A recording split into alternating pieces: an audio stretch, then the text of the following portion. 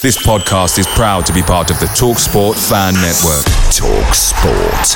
Powered by fans. And there it is, that's as good as it gets on this stage. Nissan Townstar EV strikes again. It's an unstoppable van, unstoppable. Just fantastic. You can actually see the ProPilot technology in action. Effortless parallel parking. It moves with all the confidence that comes with a 5-year warranty. And with a bench full of all-star van experts, there's real strength in depth here. That's all-star quality. Search Nissan Townstar EV and visit your local all-star van centre to see for yourself. Terms and conditions apply. 5 years or 100,000 miles, whichever comes first. ProPilot is an advanced driver assist technology. Driver's responsibility to stay alert, drive safely and control vehicle at all times. The TalkSport Fan Network is proudly supported by McDelivery, bringing you the food you love. McDelivery brings a top-tier lineup of food right to your door. No matter the result, you'll always be winning with McDelivery. So, the only thing left to say is, you win? Order now on the McDonald's app, and you can also get rewards points delivered too, so that ordering today means some tasty rewards for tomorrow. Only via app at participating restaurants. 18 plus. Rewards registration required. Points only on menu items. Delivery fee and terms apply. See mcdonalds.com.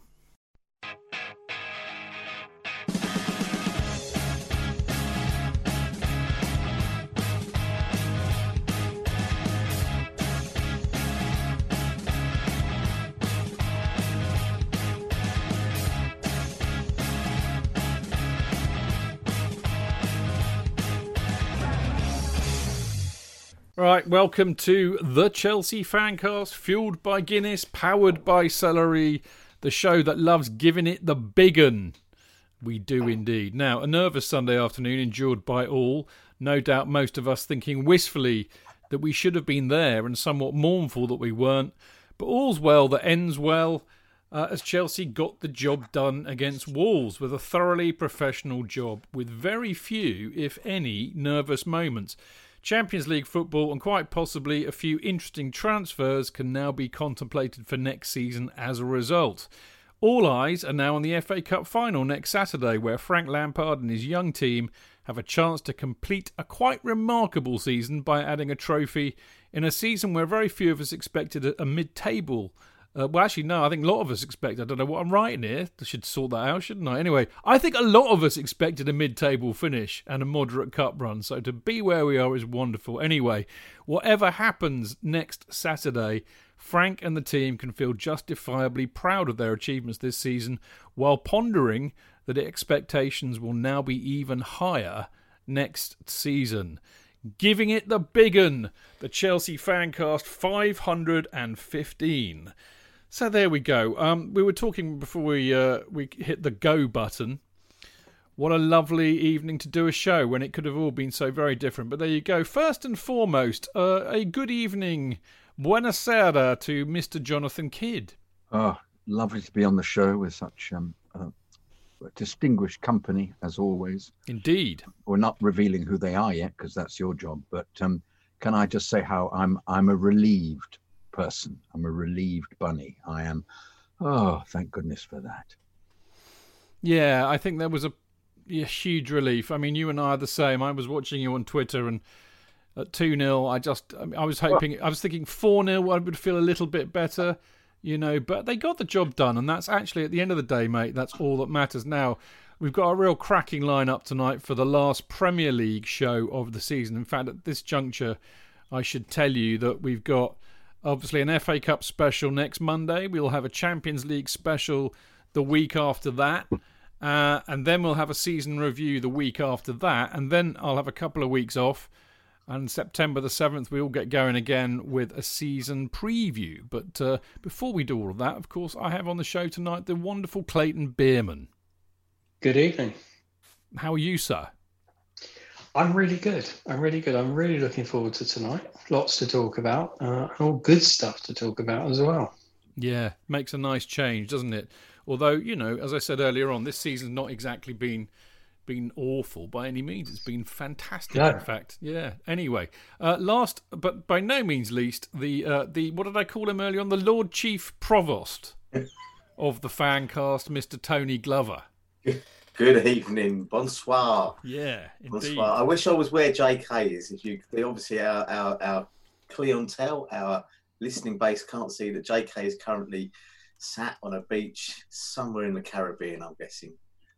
I felt it could be the Maldives, actually. It could be the Maldives. It looks very, very good. We're all on Zoom video, and he's chosen a particularly sunny background, I think it's fair to say. Looks a bit Shepherd's Bush to me, actually. Yeah, there's a touch of that. There's the palm tree. I think it's the same one as in the bush. You're right. Yeah. Well, there you go. Jonathan Kidd in the bush is worth two in the hand, so they say. Oh, yes. Anyway, welcome all. As always, lovely to see you in here and share a Monday night with you. Now, on the show tonight, we ask, was Frank vindicated by dropping Kepa? And what future for our hapless goalkeeper? Good job we've got goalie 59 on the show then. Now, in part two, maybe goalie 59 should don his gloves and get in there, mate. Anyway, in part two, we discuss just how important Mason Mount has been this season and how important he will be going forward. And we ask what role Olivier Giroud can play next season, having been in such good form since the restart, and we ask just how big an achievement finishing in the top four has been for Sir Frank of Lampard and the team. And in part three, although it pains me to say it, we will look back at the kamikaze loss to Liverpool, and we look forward to next weekend's FA Cup final against Arsenal, another FA Cup final for Chelsea. Absolutely brilliant. And in part four, as we always do, we wrap up with your emails. And of course, as ever, don't forget you can listen to the show live every Monday at 7 p.m. by going to Mixlr, which is mixlr.com/Chelsea-Fancast, where you can join in the chat by posting on the live chat page. And of course, you can also tweet at Chelsea Fancast anytime you like. And sometimes you might even get a response. It has been known. Now, talking of Mixlr, loads of people in there. Lovely to see you all in there. All the regulars, of course. The lovely Andy Silverman, Sussex Blue, Nick Lennertson, Disco Donny, Aussie broke my signed leg, or Aussie signed my broken leg, if you prefer the right way round. Steve Mower, Moniaki, Keep the Blue Flying in North, If She Don't Come, some bloke called Tony Glover, Bert Stoltz, Kepler, Eddie Mack, as in Mark Meehan, Claire McConnell, the Pedro's #1 fan. They're all in there. If you want to know what the fuss is about, get yourselves over to Mixlr on a Monday night and join in the fun with all of this lot. Now, if he's in there, and I don't know if he is because I haven't seen his name, but if Robert Delsini, also known as Bobby D, is in there, massive happy birthday to you, mate. Hope you've had a top day or are having a top day. Right, after this very short break, we will be back to talk about the football.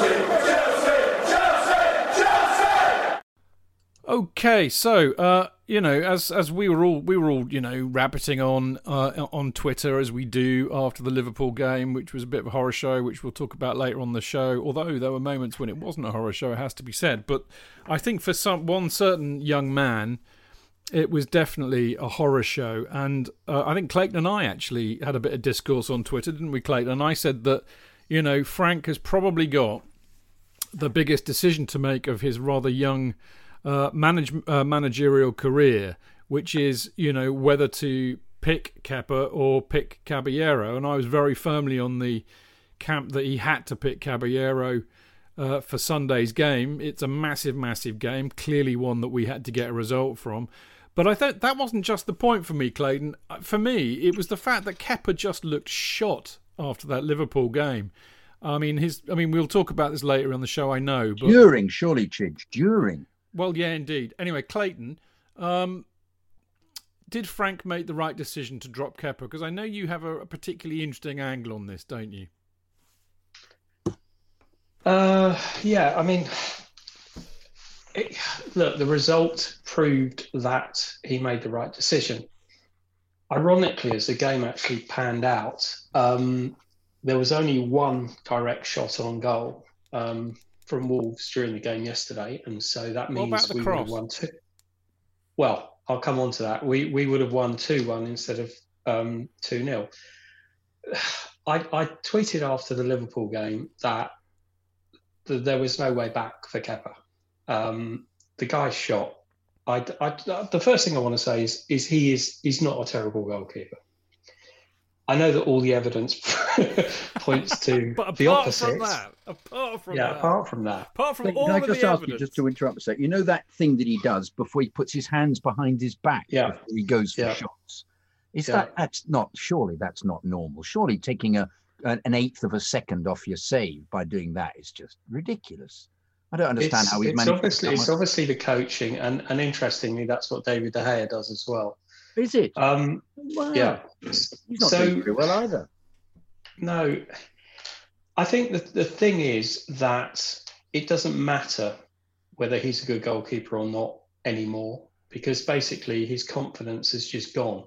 And it doesn't matter what happens from now on in. I think that his time at Chelsea has come to an end. Now, whether because he's on a 7-year contract, which means he's still got 5 years left, whether we send him out on loan, which is what I think we'll do, because I can't actually see that anybody's going to buy him on the current form.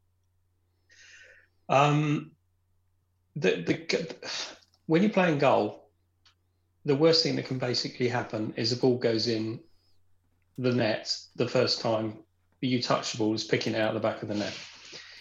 And the strange thing is that we've let in a lot of goals this season, but we haven't conceded that many shots. The problem is that everything that goes anywhere near him basically goes in. So I know that we're going to talk about the Liverpool game, but do you want me to just go through the goals that he conceded, or just talk generally? Let's do the Liverpool thing later, shall we? Okay. All right. I mean, actually, it doesn't matter. I mean, fuck it. We can do whatever we like. I just wanted to make a point, okay? Yeah, go for it. Go for it. The first goal that he lets in is Willian's fault. Willian lost the ball, and it went to oh god, what's the name of that guy? Anyway, he belts Keita. He belts it in, and you'd have to say if that was any other goalkeeper, and it went in, you just basically go, great goal. But because it's him, and because he's beaten, and there's general thoughts about his lack of height, so immediately it's down to Kepa. Well, that wasn't down to Kepa, 100%. That was basically down to Willian losing the ball. Second goal, we know wasn't a foul. It's a brilliant free kick. Now, everybody says he's rooted to the spot, he doesn't move. Well, if he would have moved and didn't get anywhere near it, like Rui Patricia yesterday for Mason Mount's goal, he could have been rooted to the spot, but no, he tried to get it, but it still went in. So the first 2 goals, question mark, not really his fault. Third goal, it's a muddle in the defence from a corner. It's been happening all season. Now, part of the problem is the fact that he doesn't command his area. He doesn't command his box, never mind his area, and he does nothing. But that was unfortunate. That was a mistake. Third goal, he's not going to save that from there. Fourth goal was a good goal. Bad defending, not down to him. Fifth goal, yes, that was down to him. He got there and he couldn't keep the ball out. The number of times he gets the ball and doesn't keep it out. But the point is that the defence have given up on him. You can tell the defence have given up on him. And I've always said, you need a strong keeper, and it makes the defence stronger, and a strong defence makes the keeper stronger. It's a cycle. But unfortunately, this is a cycle that most of the spokes are broken, because basically they've got no confidence in him. He's got no confidence in himself. And it was a very brave decision by Frank, because Frank was basically saying to him and to the club, we've spent £71 million on a dud. And I prefer a 39-year-old keeper who, it's arguable, wouldn't get a starting game in any other Premier League team. Now, in saying that, and I'm a harsh critic of Willie, he hasn't let us down this season at all. He really hasn't. He's had his moments, but he hasn't let us down. That cross that you alluded to, there was a cross that turned into a shot. Kepa's in goal, that's 1-0. Yeah. Yeah. Willie did brilliantly there. Absolutely brilliant. It wasn't a spectacular save, but he was alert to it and he kept it out. Kepa, to me, has not been alert to anything. You look at those goals he let in against Ajax, you know, the free kick from Ziyech that went over his head, the game against Valencia in Valencia where that cross just sailed over his head.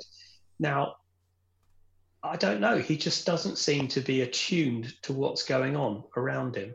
Anyway, I've rambled on enough. But yeah, mate, I could listen to you for hours on that, Clayton. You were brilliant, Jonathan. I'm just adding an addendum to the moment in the Liverpool game to me that made me realise that I thought that he'd absolutely had it.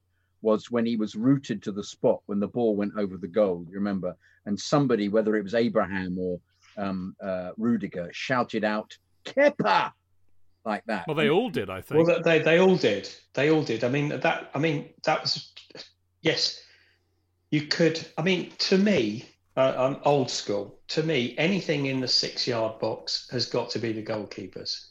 But it's obviously not what is basically goalkeeping's about these days. But if you look at that was a Van Dijk thing, which would have been Liverpool's 6th goal. That was who was marking him? Yeah. You know, he was there on his own. You can't blame Kepa entirely for that because who was marking him? The defence is a shambles. It needs an organiser in there. Yeah, it does. And the trouble is, Clayton, I think historically at Chelsea, obviously, we've had two very good organisers in Cech and Terry, but I think a lot of it is down to the keeper, and Kepa ain't the man. Tony, I just want to bring something else in here, which, I mean, Clayton makes some excellent points there. I mean, how ballsy of Frank was it to make that decision?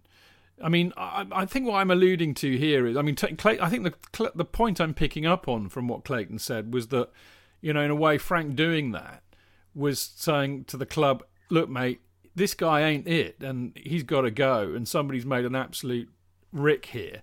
Yeah. Which is quite a brave thing to do, even if you are Frank Lampard and you're good mates with Petr Cech.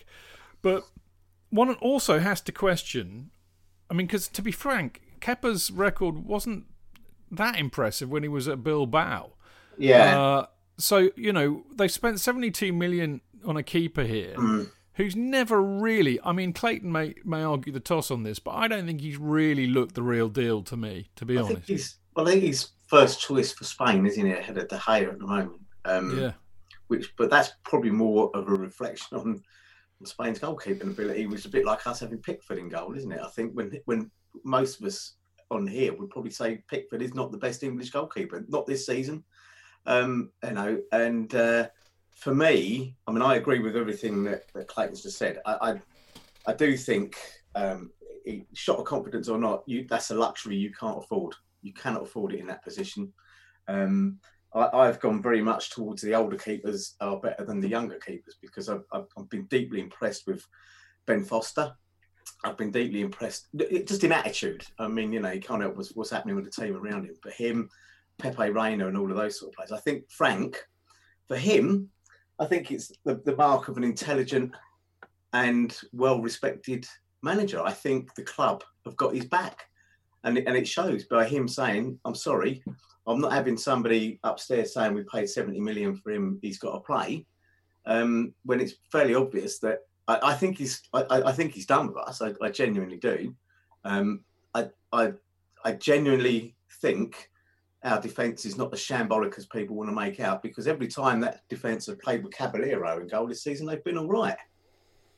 Actually, they have been all right. It's no good saying, well, they've conceded the odd goal here and then. There's been the odd ricket. Show me a defender that hasn't made a ricket. But Van Dijk made one the other week, and it was in the papers. I mean, I actually think that Clayton is so spot on with that the kind of cyclical nature of defence, symbiotic nature, if you like, for maybe a better one, where the defence and they're almost combined. The goalkeeper is part of the defence. The defence are part of that goalkeeping team. It's their job. And if one of them isn't doing what they should be or hasn't got the confidence. The rest of them are overworking, overthinking, and getting pulled into positions, trying to look at every possible eventuality because they can't trust the guy that's in goal. Yeah, and I think Frank, I don't think it was brave, Chiz, is what I'm trying to say. No, fair enough. I think it was an intelligent decision that is made in the same way that Guardiola makes a decision and Klopp makes a decision. Well, no one questions it.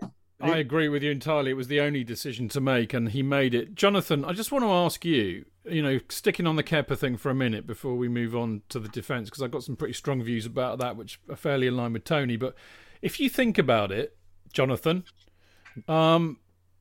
it's really interesting what we're talking about here about, you mentioned, Kepa's proclivity to put his hands behind his back before he makes a save like De Gea. The fact that he doesn't come out and command the area, he's rooted to the line. If you remember, Frank was really, really wanted to have Shay Given as the goalkeeping coach, didn't he? Yes, that never took place. Given wouldn't come, and we've had Hilario. So, I mean, we're sticking the blame on Kepa, which, on the one hand seems reasonable, but on the other hand, maybe there's other stuff going on that we don't know about. Well, I'm not convinced that it's a great individual decision by him. I think that he would have obviously spoken to Petr Cech, who's the greatest goalkeeper we've ever had, before making the decision. And I think it may be that rather than go to the board and Marina and say, look, we need another goalkeeper, they all may be saying, look, it's bleeding obvious. You're absolutely right. So I'm not sure that it was, the great decision that we're making it out to be. Good old Frankie's out on a limb. I think he's been backed up all the way. And I think because they're after excellence, if this is a push for becoming part of the top three again, top two, I should say, then it's bleeding obvious that he's not good enough. And Willie, purely by just having the experience and the positional ability and being much more of somebody who dominates an area, has proven that our man hasn't been doing it. So I think rather than praising Frank for doing it, I think we should accept that there were many other people involved. Jody would have been involved. Petr would have been involved, and I'm not even convinced that I think they have a very good relationship with the board as a consequence via Petr. That's what Petr Cech's role is. So I'd have thought that at the moment they may be looking for other goalkeepers. I always thought, in fact, this was rumbling on. I thought this was something, whether this was another Twitter rumor or a rumor of fact, that they were trying to find a goalkeeper to put pressure on Kepa earlier on in the season. And perhaps nobody became available, as has frequently been the case, because you don't want to then to be lumbered who somebody isn't quite good enough. But if somebody comes up or they can make an offer in the transfer window, I think we're going to see some pretty quick activity over this. So what your transfer source is telling you, JK? Because we know you're abreast of all of them. No, I got one from Ron yesterday. Oh, God help us! I know, but I called him out on it because he said it was Batshuayi and Barkley to be swapped for Rice plus money, and I said no, I can't. I said that was in the Express, so we can't ever believe what the Express said. I said also, why would West Ham want to take those two? I said Barkley possibly because he's worked with Moyes, but I can't see that. But Rice is, I think, as Joe Tweed said recently, that Rice would actually do very well. But as I think they'd have to buy another person as well to back him up, which would be fair enough. But no, the rumours were that Henderson was going to be where is he at Sheffield United? Sheffield United, yeah. But at the same time, he's. They're also talking about him just going back to United and taking over from De Gea. Yeah, he's already said he's not prepared to go back and have to compete for his place with De Gea. Yes, well, they may Romero as well. So yeah, so no, I think it's I think it's all guesses from us as always, and some bright spark, some keyboard warrior will no doubt embrace it and put it all over the place. I have a theory. Yeah, I have a theory that if we made the move instead of going for Chilwell, because I'm not convinced we need him. Well, I don't think it's a real one anyway. But anyway, sorry. If we went in for Kasper Schmeichel. Ah, yeah, wonderful. I agree. 4 years. He's a wonderful goalkeeper. Yes, and he would want Champions League football, JK, I think. Yeah. But that was interesting. What do you think, Clayton Schmeichel? Do you know what I think? I think that we should basically go to Burnley and say we want Pope and we want me. What do you want for them? Yeah, that's a good. How much are you worth, Clayton? How much am I worth? Crazy a finest ale. Chidge, wow. Well done. Very nice. Very good. I think slightly ironic there, but the Americans might get it. But I think that would that would be the thing to do. Now, I think you'll recall that. I mean, far be it for us to take advantage that during COVID and the lockdown, one of the teams who they said were in huge financial trouble were Burnley. Yeah. So you'd have to think that a decent amount of money would actually prize them away. I think that the greatest shame in all of this is the fact that when we signed Kepa, we had a kid called Bulka who definitely basically wouldn't renew his contract because we'd signed a keeper on a 7-year deal, and the guy had ambition, and he went to PSG, and he's basically sat on the bench for PSG. Now, I'm not saying we should get him back, but it's another option. He was great, wasn't he? Pre-season, he was two pre-season games. He was decent pre-season. Yeah, I mean, the point was that it would have been too much of a risk at the start of that season with Courtois going for us to say, that's fine, we'll promote Bulka. It was too much of a risk. He had no Premier League experience, and I just don't think anybody would have done it. I don't think Sarri would have accepted that. They would have had to have got somebody else in. But I think that's a great shame. But I mean, out of all the English goalkeepers, or not the English goalkeepers, I think to look abroad is wrong. I think we have to go and get a keeper with Premier League experience. Why is that? I mean, because you just want somebody, because it's such an important role that you can't have. Well, obviously, Oblak defeats my argument. That's what I'm thinking. But although you're right to a degree, because I mean, here's the thing: Oblak has Champions League experience, which you want, but not Premier League experience, which you want, because the Premier League plays in a very different way to the European game. In other words, what you're talking about is you want a hairy-ass goalkeeper like you and I grew up with, who will bloody command his box and the penalty area and clear it out. And continental goalkeepers don't tend to do that, do they?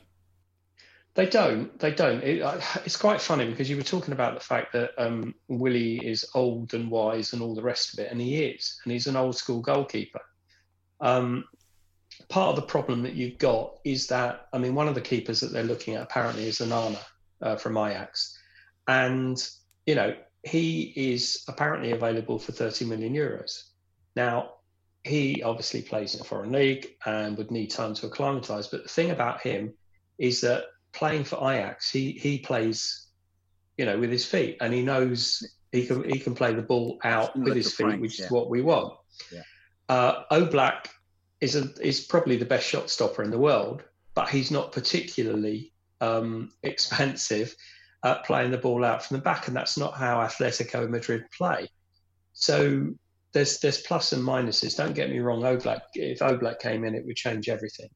But I think it's going to be difficult, but I do think we should look close to home. I really do. And I would be happy with Ben Foster coming in for a season whilst we scout around, or sent Kepa back to school. Schmeichel, possibly. But yeah, it's difficult because it's such an important decision. I mean, we're spending so much money up the other end of the pitch. It's the old thing. We're building a house from the roof downwards. My shout for Schmeichel is, I've watched him for a few seasons now. But it's long-standing, Tony, isn't it? You're a big admirer. I am, yeah. And I think he's a chip off the old block. I love it, Tony. I think he's a very good goalkeeper. I love the way that he gets shots that you think when you're watching, it's a goal. Yes, it's gone past him. Yeah, and he'll get a hand to it and flick it over the bar, and you think that is because you're absolutely saving your defence and you're saving the team. Yeah, but something that you were willing to accept. That's a goal. It's gone in. Good shot, really good. And that's to me, that's what you want a class goalkeeper to do. Yeah, but he's obviously been schooled quite well by his dad. And if you remember, you listen to Gary Neville and any of them speak, they lived in fear of him when he was in that box because he bossed it. He was in their faces, in his defenders' faces, telling them, organising them, and all that. And and he was a fantastic goalkeeper as well. But I hated him when he was at United because he wasn't with us, basically. And I genuinely think that Kasper Schmeichel. Look, I stick by what I said earlier. I think when you've got a goalkeeper of 34, which I think Kasper Schmeichel is, he's got 3 or 4 top years in front of him. That's been proven time and time again in league after league. Goalkeepers, I think, generally improve as they get older. Then they hit something where reflexes aren't quite what they used to be. But I look at Buffon. I mean, how long did that guy go on for? Is he still playing? I don't know. He probably still is somewhere. I mean, they'll be wheeling him out onto. Yeah, he is. He's at Juve. Yeah. So he's still at Juve. And I'm not saying don't go and get a young keeper and bring him in. I'm saying I think actually Pope from Burnley is a very, very good shout. I think Henderson is also a potentially good shout. But I think if you're looking for the next 3 or 4 years and you want somebody who's probably could be potentially his last chance to get Champions League football, would relish that, I think Kasper Schmeichel would be looking at us and going, yeah. I think any of those, Pope, Henderson, Foster, Schmeichel, any of them would do a good job for us. I also think Oblak would be a very good buy, although I fear he'll be rather expensive. It's not just the keeper. We've said this time and time and time again, but what I did find really interesting against Wolves yesterday was how good Zuma and Rudiger played. It's really interesting actually because I did a quick post-match stint on the Wolves fan cast. Believe it or not, there is another fan cast with Wolves in the title. Yes, I saw you retweet it. I saw you retweet it. Yeah, they're a good bunch of lads actually, and they were really ranting and raving about it, saying that they weren't creative at all. And I said, well, that's just I think this is the trouble, isn't it, with fans? We only ever see one team playing. We never ever take account of how well the other team plays. And I said that that's one of the best defensive performances I've seen us put in this season. And I thought that Zuma and Rudiger actually looked like proper centre-backs. They looked like they knew what they were doing. If one made a rick, as defenders will do, the other one covered. The one that springs to mind is Zuma, when Doherty broke down the right. Yeah. And I thought Zuma did a brilliant covering, chase and tackle in the second half as well. They really look good. But here's the thing, JK. For me, without going back to Kepa too much, it just shows you, that the defence with a decent keeper or a keeper who they feel, is secure behind them will play with more confidence. And at the end of the day, football is a confidence game, isn't it? Yes, you alluded to that on WhatsApp, didn't you? You were happier about that. Yeah, I think it's like with cricket, the same thing. If the wicket keeper's not very good, you can see all the Dowrich. The fielders aren't convinced that they're going to throw the ball at him or make a run. So they might even be tentative about throwing the ball over the stumps. They'll just try and hit the wicket. It's if the central position is if the most essential, the really important. Well, it's not the most. It's a really it's a terrifically important position. Obviously, it isn't being. Well, the person isn't good enough, or is having a dodgy one, then the confidence, well, everybody's having to make decisions not to involve him, or everybody's having to make decisions to almost to cope for that, which means that they're not relaxed. So it means the whole of the defence isn't relaxed. And I agree with you completely. In fact, I thought Zuma was outstanding yesterday. Yeah. He's had a good season. Yeah. Even prior Rudiger coming back. We were forced, if you remember at the beginning of the season, to play Tomori and Zuma because Christensen was out and Rudiger was out, and they didn't let us down. I mean, we may not have shone, but we certainly didn't appear to be as shaky as we got later on. But and I still think there's that combination with the keeper. So I'm more than happy. I think Zuma gets a bad press. I think it's too easy. It's lazy when people sit there and go, oh, he's not very good with the ball. Well, if he's not good with the ball, what the fuck is he doing on a football pitch? Well, I've said that about a few players in the past. Yeah, mate, to be but honest. the fact is, we say he's not good with the ball because people may have seen him make one error, and then it's boom, it's in there. It's almost like it's in. Tell you what, Tone, he's better than me. Yes, and me. And that's saying something. No, honestly, but I take JK's point there about the cricket is absolutely spot on. It's absolutely spot on, and the difference when Caballero's played this season, he's played all our cup games, I think, hasn't he? Right, but we've looked different at the back. We've looked. Look at the game we had against United. We shut the shop up. Yeah, there's a great correlation between the two. I think you're absolutely right. The United game, JK. Yeah. Listen, final point on this before we disappear. Well, we'll talk about it later. I was just going to say it would be hilarious irony if we find Kepa in goal on Saturday against Arsenal. But I was going to save that gag for later, but it was too good. I mean, look, the reality is that I think, the question I really want to ask is this. We know we have to get another goalkeeper, but given how well Zudiger have played, the collective noun for Zuma and Rudiger. No, let's not. Yeah, no, I was so chuffed with myself coming up with that one last week. I'm going to run it again this week. But if knowing how well Zudiger have played with a decent-ish keeper behind them, and knowing I've got a lot of faith in Tomori, I have to say, I think there's a real player in there somewhere. Yeah. Do we need, Clayton, a new centre back? Because I've been waving the flag for the last few weeks about we need an experienced old pro in there to sort them all out at the back. Yada yada yada. So do we? I mean, we've seen a different side of it in the United and the Wolves game. Big caveat though.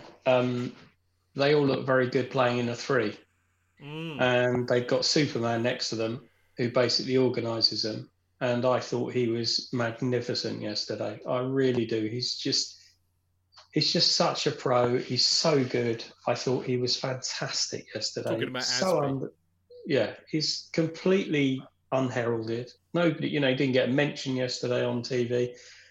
Why should they? But I do worry. I mean, yes, I do think that when we play 3 at the back, we're a lot more solid. And that is because we've got more cover. And I think that both Rudiger and Zuma did play well yesterday. It's quite interesting, actually, because you're so right. When I was watching the first 40-odd minutes, and I was thinking we can't put a pass together, we can't hit our own players.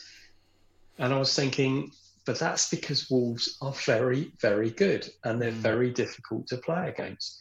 Very hard to break down, I thought. Very tough nut to crack. Discipline. They really are. They had 5 players on one occasion on Pulisic. 5. Yeah. I know.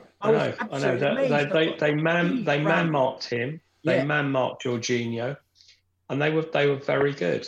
And they were trying to pick out Alonso too. Yeah. Trying to play behind him all the time. I always feel about this is that is so knackering. Just constant press. Yeah. Constant. And I thought, regardless of what happens in the first half, we'll come back into it in the second half, just because of that. Yeah. It's so.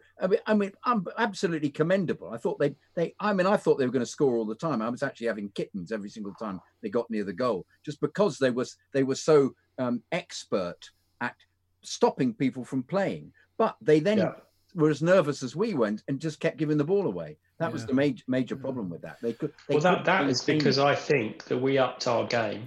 And we started pressing. We did as well. We did. And I think we were very good. Yeah. Yeah. I think the key thing, boys, is the fact that we scored first, which is always huge. And in part 2, we're going to pick up the story about how we did just that.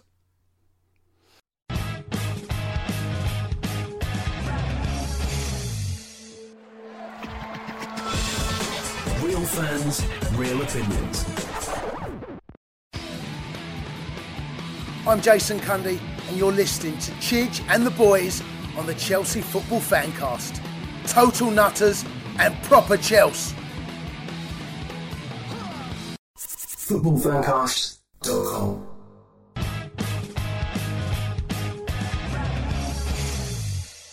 Right, welcome back. This is the Chelsea Fancast with me, your old Uncle Chidge, and the delightful Jonathan Kidd.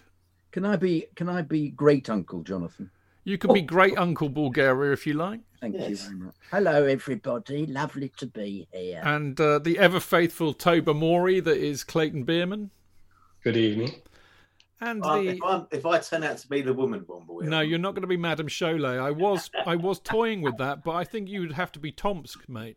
Oh, excellent. Okay, well, I'll stick with that one there. and I'm clearly Bernard Cribbins. Anyway, good evening, one and all. Right, okay, we're in part 2, and we're still talking about the superb. I mean, I say it was superb. I have to say, I'm very much tinged with sadness, I suppose, because the last game of the season is always very special to be there for obvious reasons. You know, not least because I'd have been down the pub getting hammered until closing time with all of you lot, really. And it just seemed really wrong not being there yet again. But it was all about the result yesterday, and boy, did we get it. But we were talking about this a minute ago, weren't we? That, you know, it was a really nervy start. Both sides were quite nervy. But Wolves, I think, are superbly coached by Espirito Santo, easy for me to say. Really disciplined, tough nut to crack, as the boys were saying. They man-marked Pulisic and Jorginho, and they were trying to exploit any kind of Alonso-esque weaknesses. And I thought it was really, really nip and tuck. And it was clear to me that the first goal was going to be huge. And I kept on thinking at the time, Jesus, if they score first, how on earth are we going to score? Because they are so hard to break down. And then, you know, the referee stroke VAR gods shine on us, and Alonso took a wonderfully well-timed dive, clearly a dive, no foul at all, in a very, very opportune place. Now, I thought it was going to be Alonso who would take the free kick and try and bend it into the top right corner, because he's pretty good with his left peg. But Mason Mount steps up and takes it, JK, and what a superb free kick it was. Yeah, it was so essential as well. It was so beautifully taken, and they had a kind of they had a fake discussion, didn't they, as to which one was going to take it. But just a little note about the referee Atwell. He's my one of my favourite Sunday League type referees who insists on standing about 35 yards away from the play nearly all the time, and if you do that, you're going to miss all these major things or make a decision. He clearly, from his angle, 35 yards away in the centre circle practically, decided that Alonso had been clipped by whoever the player was. I can't remember which one tackled him for the high ball. But in those instances, he needs to have a relationship with the linesman, because the linesman can see it much better than him. But of course, the linesman did nothing.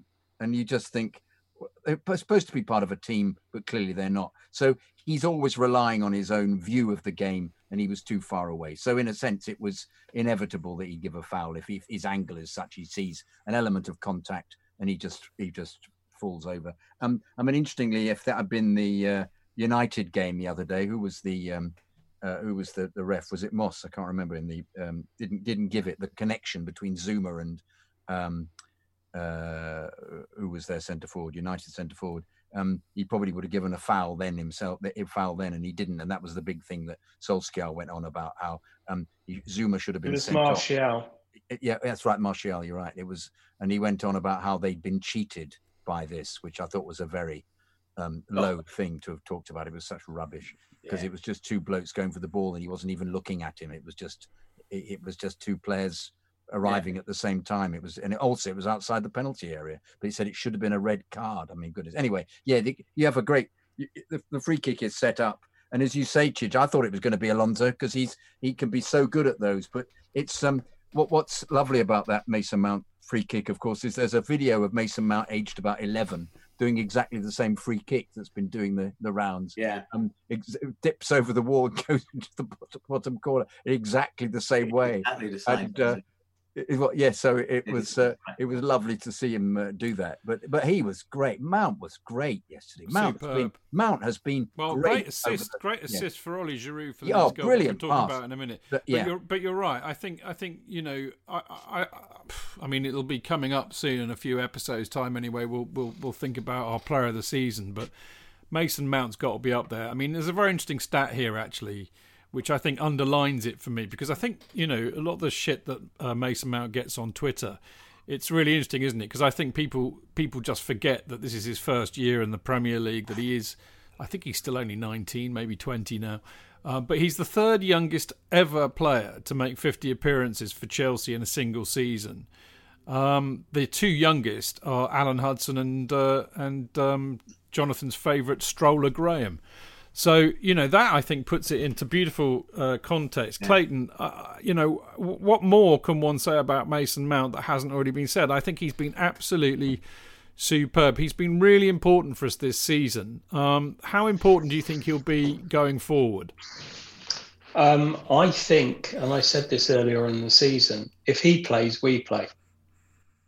I think he's that important. I don't know what it is he does. Well, I do know he works very hard and he's very talented. But when he's on his game, we are on our game. And every time, it's no coincidence that when we play well, it's because he's playing and because he plays well. Frank knows that. Frank keeps picking him.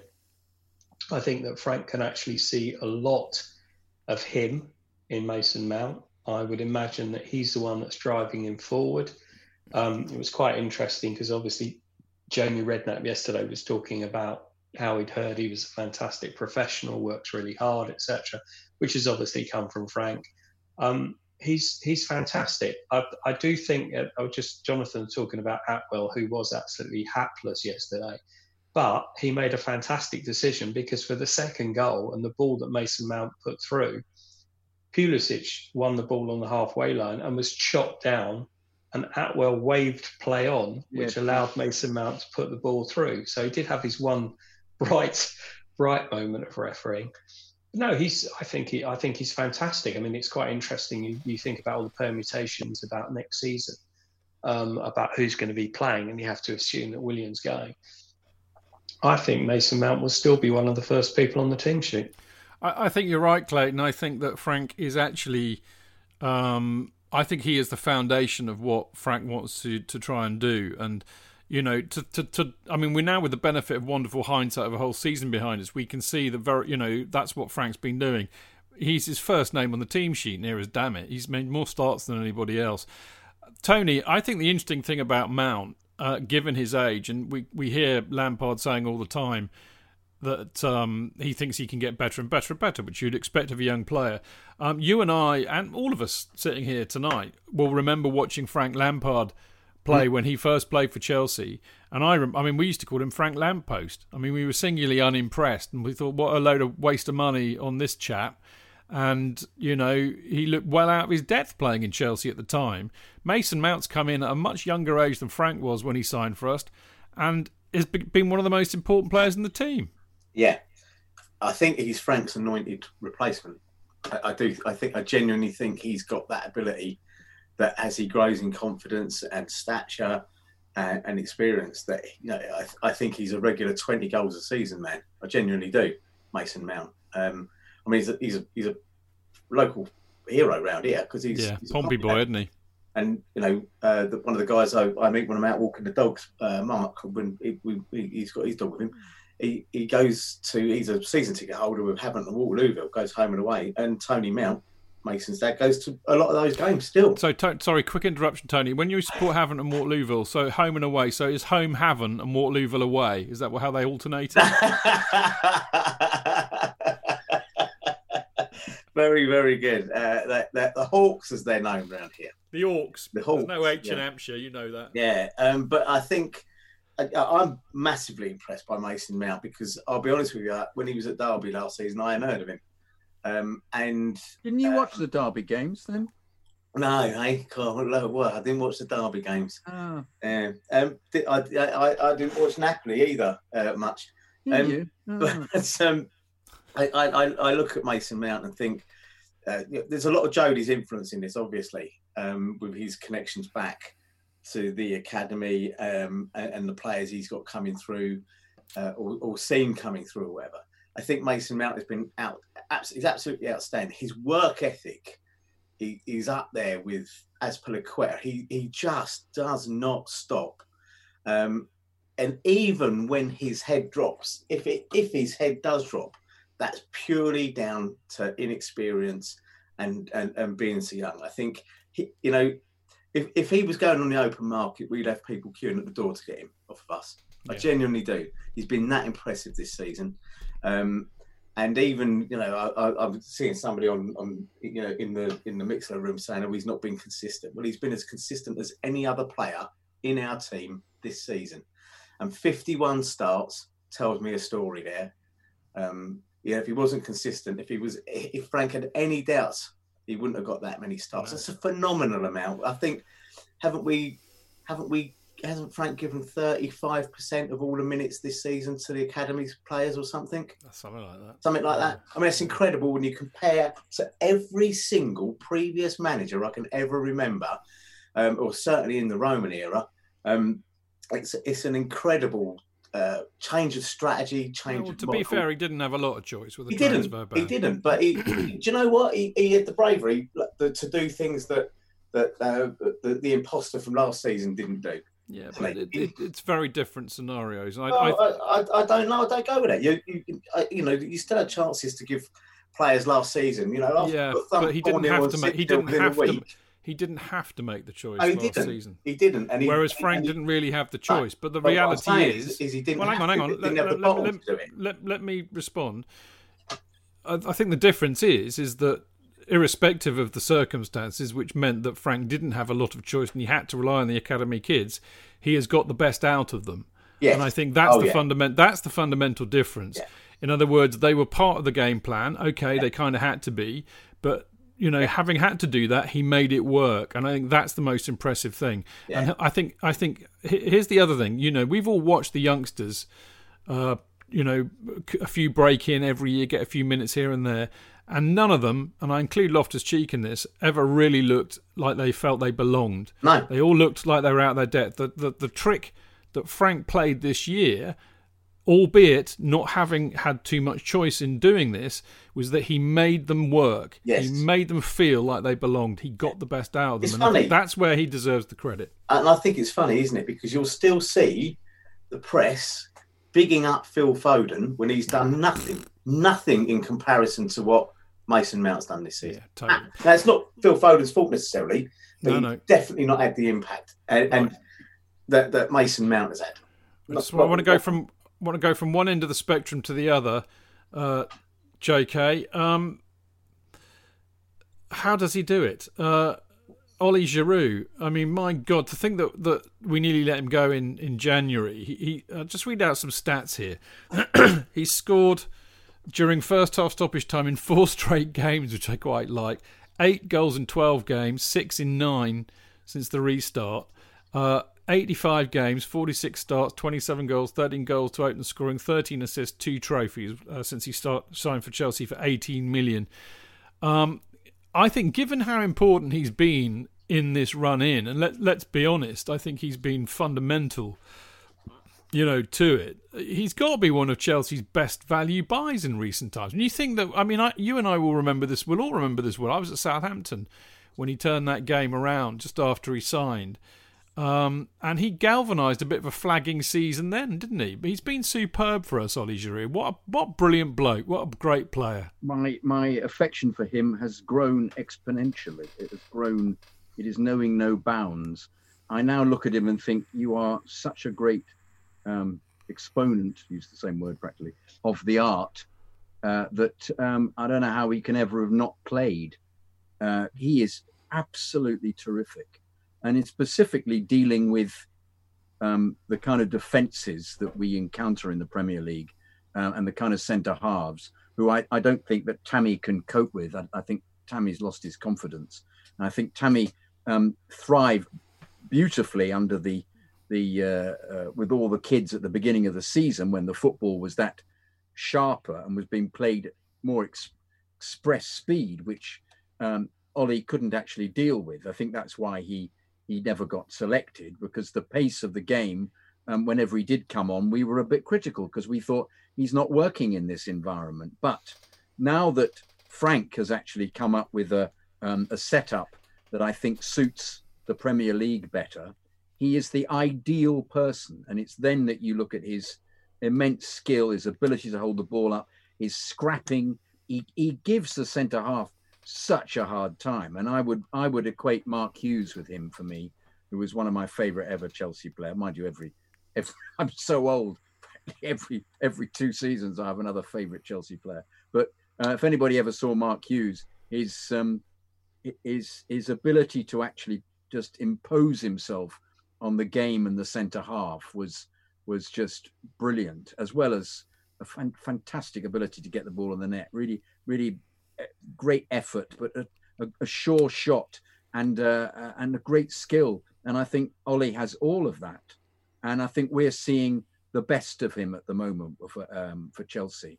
I mean, having said that, though, he scored. We have to remember he scored such an iconic goal in the Europa League final, which I hope we can replicate against Arsenal again. But it's that ability to score centre forward goals, like the goal in the final in the Europa League, which is a header from the edge of the area that is bullet like, and taking a double shot. The double shot he scored against, when was it that he had the first shot and it came out and he whacked it back in again? Was that against City? It was. No, it was against Spurs. Spurs? Yeah, Spurs, yeah. Another great accuracy, brilliant accuracy. So he's got the whole package for me. And I've just become more and more admiring of him. And as I say, I think he now fits in as the perfect striker for Frank's setup. And having said that, though, I'll be intrigued to see what happens next season. Can I just say he had no right. He had no right to get to that goal yesterday. Because that looked all the world like the defender had done enough, and he just, well, as it went in, I thought he had. I'm sorry, I didn't think the effort was great, wasn't it?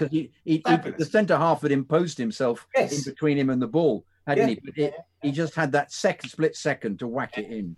But you think now he's got to the stage. You think it doesn't matter how many. He has so many near misses as well. Yeah, and he's almost gets on the end of practically everything that is given him. That you realise this is why he was constantly selected for France. Absolutely, this is why he won a World Cup. This is why he is an absolutely top player. Yeah. Defenders don't like playing against that kind of effort and force. I tell you what, he's a weird kind of cross between Drogba and Shearer.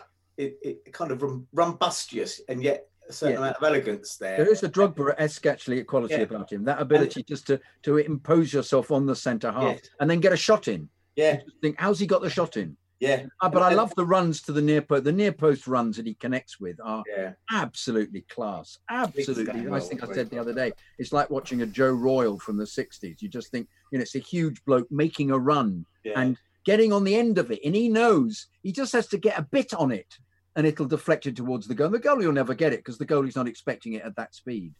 So you're wrong footing them. It's really class play from Giroud. Yeah. Clayton, I'm sure you would agree with all of that. I mean, we know he's managed to get a year's extension to his contract. I mean, there's a theme that I want to pick up on here, which we haven't talked about enough, actually. But he's got another year. Tammy will be there. Werner will be there. So you've got three players competing for the central striker's role. I think Havertz is more kind of midfield wide, isn't he? But, so we've got three potentially quality strikers here, which I think, a club of Chelsea's aspirations absolutely has to have. What role do you think Giroud plays next year? Nice, easy question.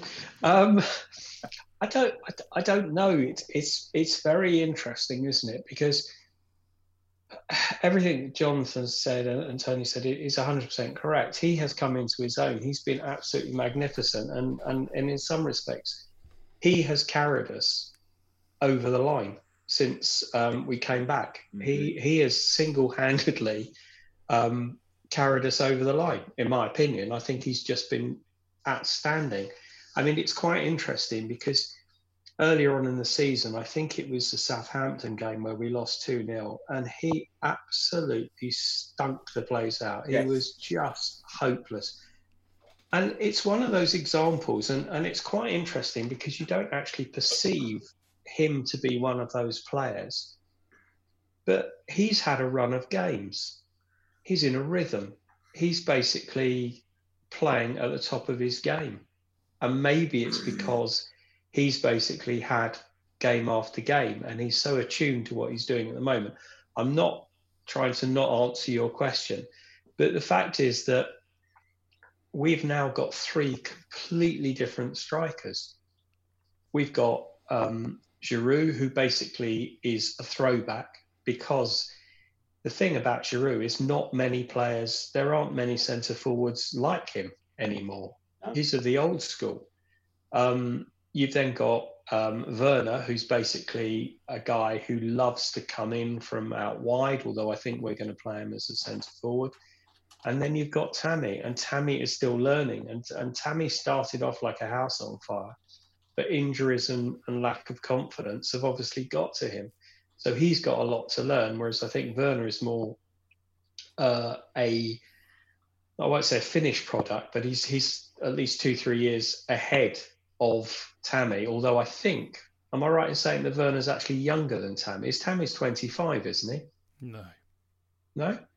No, he's not that old. No. Okay, all right. We'll have I'd be interested to know how old they are.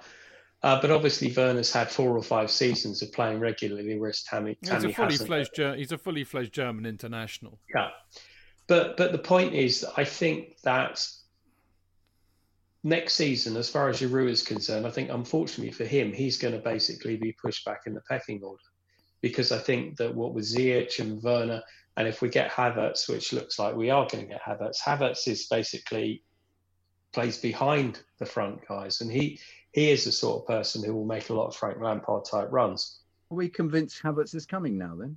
Yes. Is that because his sister said so? It's good enough for me. Tammy is 23. Thanks, Tony.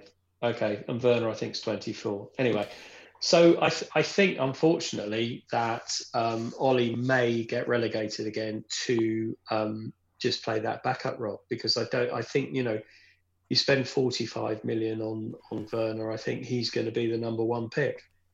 Sorry, but go on. No, but the thing is with Ollie is he is just the most fantastic alternative option if you're playing, because it might be that when you're basically playing a Burnley or a Sheffield United, you need to have a battering ram up front. And it might be that in those games he'll play Werner out wide. I also think there's a position. I've read that Werner isn't an out-and-out lone striker type of player anyway. And I don't know if you can remember this far back. I'm paying you all a huge compliment there, aren't I? To the days when we used to play with Didier Drogba and Anelka in the team. Yeah. And it was fantastic to watch them, because Drogba was the main striker, but Anelka knew where the goal was. And Anelka played some stuff in for Drogba that was out of this world, because he knew where Drogba wanted the ball. He had that kind of reading of the game. So he was like that kind of just sat back off the striker, a bit like Rooney, I guess, used to do for a while. And I love to see that. I love to see that. I get a bit miffed when it's completely always about, who's going to be the lone striker? Well, why not just put 2 of them up there, one that can sit off the other and play the other one in? And Nicolas Anelka and Drogba used to do that wonderfully, I thought, at times. And, I think there's a possibility there. Like you said, you have 3. You've got Werner and Abraham or Giroud. You probably wouldn't put Giroud and Abraham on together, because Abraham is definitely more about pace. Tammy's more about pace, as we saw yesterday. But you do have that kind of, is foil the right word? Kind of foil. Yeah. I think that would be intriguing and would be something that not many other clubs appear to be doing. Be interesting, won't it? My like to close down the Giroud discussion. I think the area that we haven't really discussed enough, which I think Ollie Giroud does bring to the table, and from what I understand, he's been very good at this behind the scenes at the club. And it's his experience and it's kind of his mentoring approach. And I think to have somebody like Oli Giroud in the dressing room, in and around the dressing room, irrespective of whether he plays a lot next season, will be invaluable. And I think on that point, the interesting thing about this season, the run-in, Frank, we all this bigging up of the youth that we've done, quite rightly this season. But actually, Frank has had to rely, and again, I'm not surprised by this, on the experienced players in the side. Oli Giroud, Willian, Azpilicueta. It's these players that I think that have really got us over the line in the restart, which is when it really counts, of course. The last kind of 10 games of the season, that's where it counts. And I think you cannot, as much as we love the youth and as much as they've been brilliant and as much as we know they're going to be brilliant even more so next season, you need to have experience. Yes. You need a balance of youth, talent and experience. Yes. And it's these old heads that have got us over the line. Now, I just want to shift direction, very much like an Oli Giroud turn. I think we really need to applaud massively Jorginho and particularly Kovacic in the midfield yesterday. I do think that this has a lot to do with how Frank sets the team up, and I thought it was, Wolves basically either play 3-4-3 or 3-5-2. Quite often will play 3-5-2 against the bigger teams. But the trick is to not be, monstered or outnumbered in midfield. And, occasionally that's happened this season. We'll talk about it later, but I think one of the key things in the Liverpool game was how Fabinho, Keita and Wijnaldum absolutely monstered Jorginho and Kovacic. And that's where the game was won and lost for me. Yeah. And we've seen it in other games too. But I thought yesterday, Kovacic and Jorginho absolutely controlled the midfield, Clayton. And I thought they were excellent. Jorginho and Kovacic, or should I say Kovacic and Jorginho. I thought he played well too. I'm perhaps going to be slightly less charitable. I didn't think... I think Jorginho did a job, but I don't know. I don't want to be down on him, but there were times yesterday when he was just getting me down because he slows things down and he's always going backwards. And I think maybe that the point is that we didn't need to win yesterday. So I was getting impatient because we were being slow with the ball. And he keeps playing the ball back to players who are not necessarily in the best position. He got robbed a lot. But I would say, like the rest of the team, he upped his game in the second half, and they were all very good. Kovacic, I just think I've always thought this. I just think he's a magnificent player. Yeah. I really do. I just wonder at his athleticism. I know that he sometimes runs out of steam, but he's just, I think since we've come back, isn't he? Yeah, he is. But he's so skillful. He is so skillful. It's quite interesting because we have with the exception of Mason Mount, who I don't know is in midfield player or forward. He's a bit of both, a bit like Frank was. We've got no goals in our midfield at all. And I love Kova, and I really do. And you sound like Graham Souness, mate. Well, that I was going to actually. Like no, I was actually going to come on because that was his article, wasn't it? The article on the day before or the morning of the Man United game, slagging off our midfield that's got no goals in it, and how it was going to be Man United's day. But just making the point that if Kova could add, I know he scored 2 goals, didn't he? Like in 2 weeks, and we were all in state of shock. Who can forget his goal against? Was it Valencia? Yeah, Valencia. Excuse me. He looked the most surprised player in the stadium. He did. It was actually a cross, wasn't it? Yeah. Listen, they both did a job yesterday. I don't mean to be down on Jorginho, but I'm more reserved about what he contributes to what Kova contributes. Does he have a role to play next season, Jorginho? We're a bit up in the air as to how it's going to be set up. I don't think he does. I think he's I don't. There's people talking about getting rid of Kante, and I'm sorry. No, never. He's our one world-class player. Yeah. It might be that we got a couple coming in. I'm one. Well, then why are you pointing to yourself, Tony? Are you world-class player? I am, yeah. I think at what point does a player become a luxury when they're made of glass? He's hardly featured this season. Seriously, I think Kante may be. I know Andy Saunders thinks pretty similar to me. It might be. Then we now know it's completely wrong. Then. Well, it might be the type of clash. You're not going to change my mind. I as much as I love him, I just think we don't. I don't think we've suffered when he hasn't been there, because we've got the likes certainly of Kovacic, who I agree, Clayton. I mean, Kovacic scares me. If I was on the pitch, I don't think I'd be going anywhere near him. He's a mad falcon. And I remember old Donal on the podding shed, and we said that every team needs a mad falcon in there. I remember, yeah. Yeah, and he is it. He looks like a fucking hitman. I don't know. Have a look at him. But, he scares me, and I'm sure there are other players who are thinking, "Okay, get away from him." But his skill and he doesn't have to be a goal scorer. Makaleli wasn't a goal scorer. I mean, Kante's hardly prolific. It's easy for you to say. It's easy for you to say, yeah. Yeah. He's hardly free scoring. That's a better way of doing it. And I, as much as I love Kante, I just think when a player is out half the season, he was out half the season last year. So people can't give it the old, he's played every game. He hasn't played as much as Mason Mount this season. And I just fear that Kante's made of glass and that may become a bit of a liability for us. But I think the opposite. I think in actual fact, he'll come back and he'll play whoever he plays for if he is transferred for another 5 to 6 years at the top of his game, because he's got such an engine about him. And also he gives such an option to Frank Kante if you have him playing in the middle, that now that he's gone into this role in the middle, because then Frank can then drive forward all the time, knowing that even with the fullbacks can drive forward, knowing that there's somebody there who can mop up for them. So I think he's an integral part of the team for next season and an integral part of going into the Champions League. And I think they should really make him, they should build round him if necessary. But if Frank then doesn't want to play him for whatever reason, if he wants to change a different formation, once again, depending on who they buy.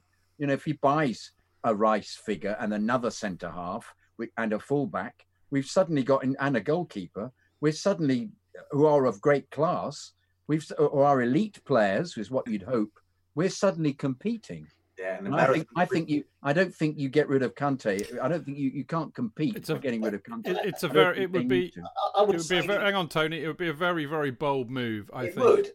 To sell Kante, but the reality is, if he spends next season half of it on the bench, then get shot of him. It would be a very bold move to get rid of Kante. Period. He's a world-class player, and I think if you do let him go, you are diminished. It's a fact. If you let world-class players go, unless you bring in a replacement who's better, then you weaken the side. And I just don't think we're in a position to do that yet. I mean, I take your point, Tony. He's had a really... I mean, I worry about him. Are all those seasons catching up on him? The injuries that he keeps getting are all kind of, what do they call them? Those kind of muscle injuries that you get. They're all kind of indicative of somebody who got a nasty injury and just hasn't recovered. So every time a bit like my knee, Tony. Soft tissue injuries, you know. Yeah, a bit like my knee. I did my calf and then my knee went. It's that kind of thing. So who knows? We should wrap this up really. Otherwise we'll be in his 60s, though, Chich. Yeah, true. Nor am I. Although you're about to be. Anyway, in fact. Yeah, it's a shame. If we did this next week or the week after next, I'd be the only one in my 50s on the show tonight. Anyway, moving swiftly along, we need to wrap this part up with really a discussion about how... I mean, it was quite interesting, wasn't it, actually? And you kind of expected nothing less. In the post-match presser, Frank was being very magnanimous and saying, we ain't won anything. It's all, this is the minimum requirement. This is what we're expected to do. I'm not going to shout about it and blah, blah, blah. I mean, Frank is getting so adept at the media afterwards that I'm going to have to issue a communique saying never believe a word he says. Just don't even listen to Frank's press conferences because it's a bit like, Mourinho, never give him anything, basically. So I think he's being very disingenuous. I think this is a huge achievement for Frank Lampard in particular, and Jody Morris, and of course the team as well. Particularly the youngsters. I thought we would do no better than mid-table at the start of the season. I prayed that we might get a decent cup run, but I had no hope that we would get to a final, given how much the likes of Liverpool, City in particular, take the competition seriously and try and get in it. So I thought, that's what I expected. I thought the best thing that we could hope for this season is a few of the youth players don't embarrass themselves. And yet, here we are. We're in the top 4. Frankly, we should have had it sealed up well before now, actually. That's the reality. We've been sat in the top 4 since October. We're in an FA Cup final. I think it's, with everything that went before, the transfer ban, losing Eden Hazard, don't forget that Ruben Loftus-Cheek and Callum Hudson-Odoi, who were the next great thing about to happen, both got injured before he took over as well. I mean, everything he's had to deal with, I think it's been superb. I think it's a huge achievement for him. I really do. I'm going to finish off, Jonathan, before I bring you in. This is interesting, because you might know the answer to this question, as actually all three of you should do. Frank Lampard is the only English manager in Chelsea history to win over half his league games in a top-flight season. Who was the last English manager, Jonathan, to get us in the top 4? Oh, I think I know.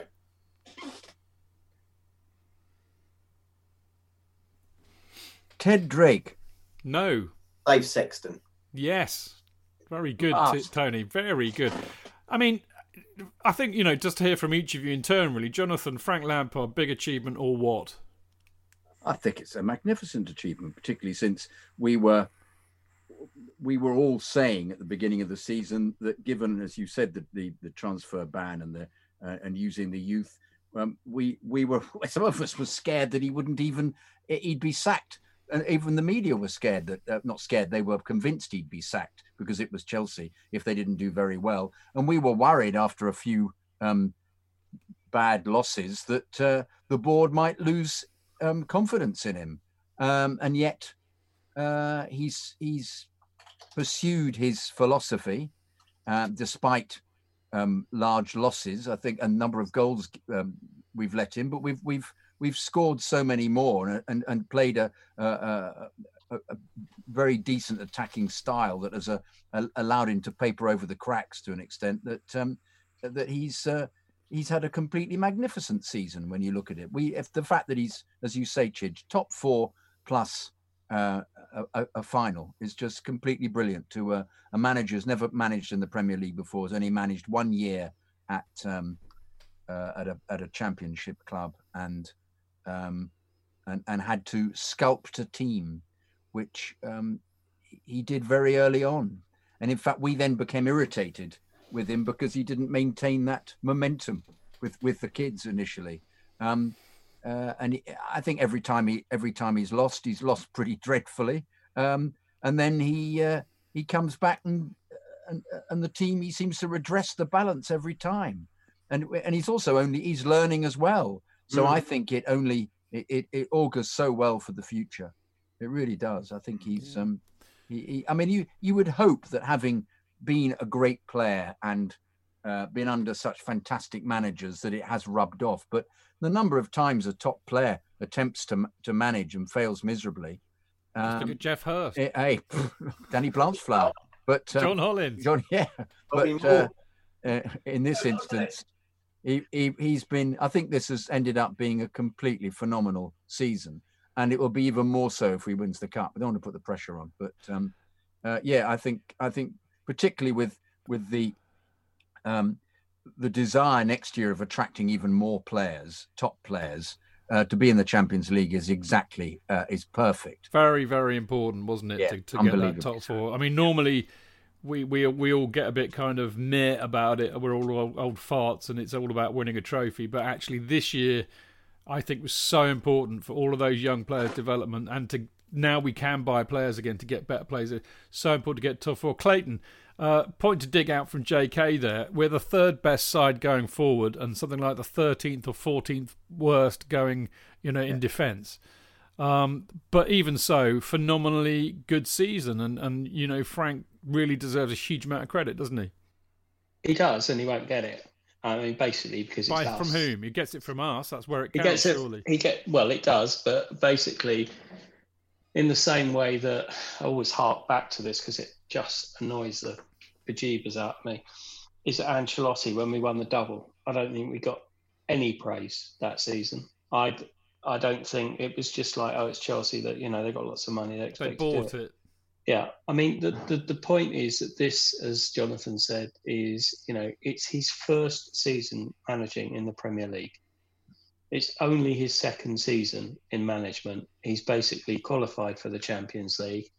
I think it's fantastic. He is a rookie manager, and it's quite interesting that his game management is getting better as the season is going on.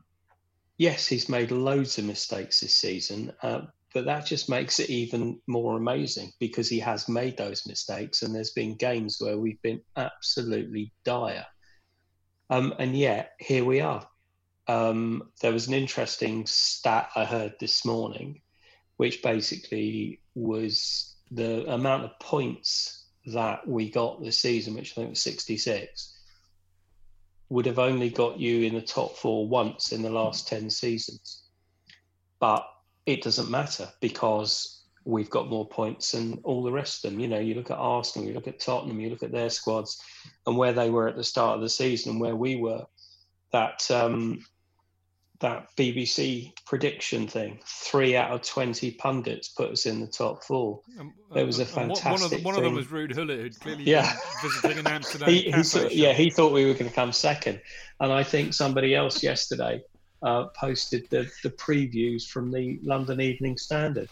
And they basically said that not one of the sort of 8 people who did the predictions had us above Spurs and Arsenal. So, yeah, an incredible season. Brilliant. Tony, I'm sorry to kind of give this, one to you last, really, but, I mean, would you have anything to add to that?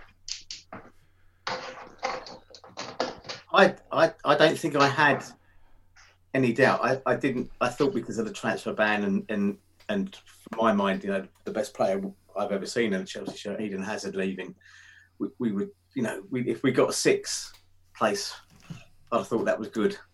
Frank Lampard, he's intelligent, he's thoughtful, he has won everything. He's as qualified as Pep Guardiola and Jurgen Klopp and anyone else in that division to manage at the top flight. Klopp, I think in his first season, was it 8th, 4th, 2nd, 1st or whatever.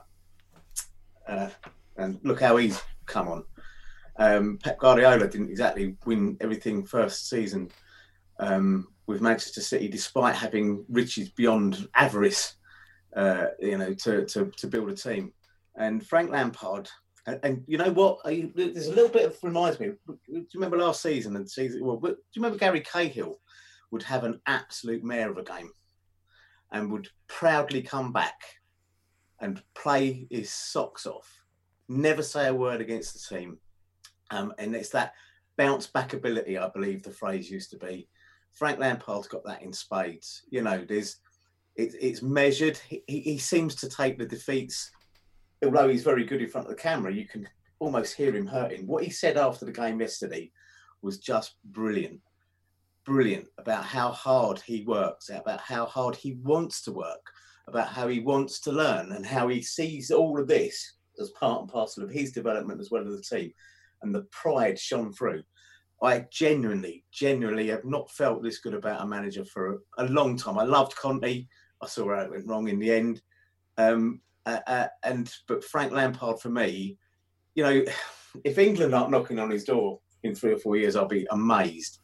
Because I think he's got the minerals to be one of the best managers in the world. And if it isn't England, maybe one of the big Spanish or whatever clubs will come knocking on his door.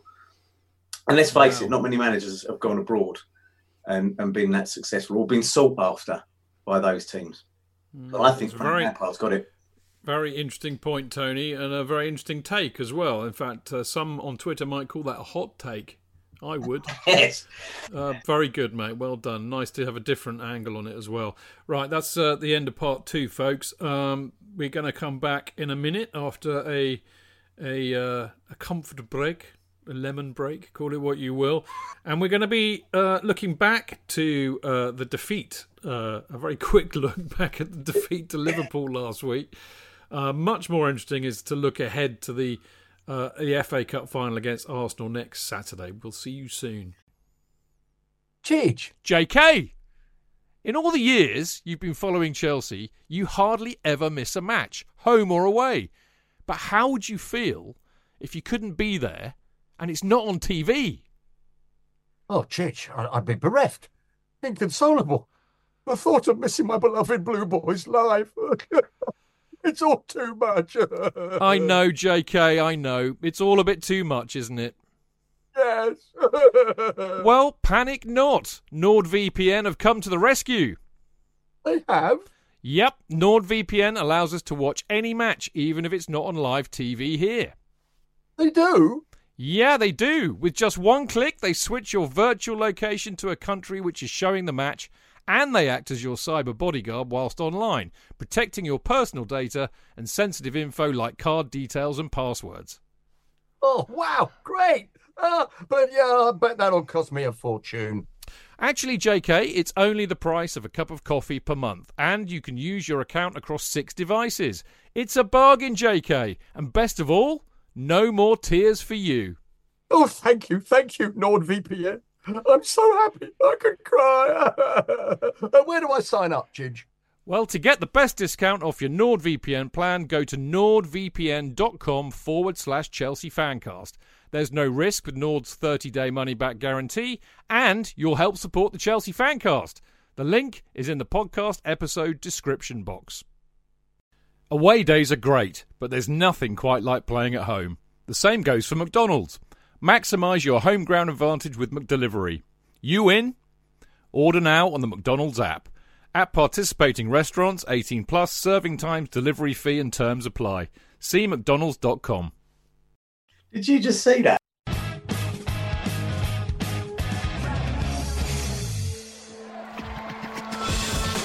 Real fans, real opinions.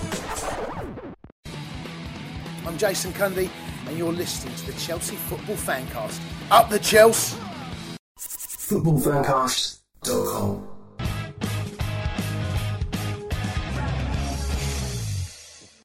Right, welcome back to the Chelsea Fancast with me, Stanford Chidge, him over there, Mr. Jonathan Kidd. Lovely to be on the show. Mr. Clayton Bierman. Hello. And the ever so lovely Lord Chief Provost of the Fancast, Mr. Tony Glover. Good evening, good evening, good evening. Lovely to see you all. It's been fun tonight. Right, let's take it down a notch because we had a bit of a kamikaze session against Liverpool. What a bizarre match. I mean, I know we spoke a lot earlier on about Kepa. We, you know, I mean, look, my own take on it was that not quite that it was all Kepa's fault, but I mean, number one, I mean, that Keita goal, yeah, you can say that was Kepa. You can say it was a great shot. You can say it was a bit lucky. It doesn't really help to go 1-0 down to Liverpool after 23 minutes. I think the real killer was the second goal, which of course should never have been a goal because it should never have been a free kick. As for the rest of them, well, you know, the other three were all poor goals to concede. And the reality was, at 4-3, I was getting really excited. I thought, hello a minute, we've got all the momentum here. We could draw this game. And of course, at the time, we only needed a point, if you remember. So, you know, it was all a bit kind of very weird, very end of season, all a bit mental. The first thing I want to pick out in all of this, though, and in a sense it's given rise to the title tonight, as in the title of the show, where basically Frank Lampard and Jurgen Klopp, shall we say they had words? They had a bit of a spat. Now, any of you who listen to the Love Sport Radio incarnation of this will remember a lovely chap called Matt Beadle, who in the latter days of the Friday night show used to present it. And Matt's a big Man United fan, and he and I did a lot of shows together, and we do share a mutual hatred of Liverpool.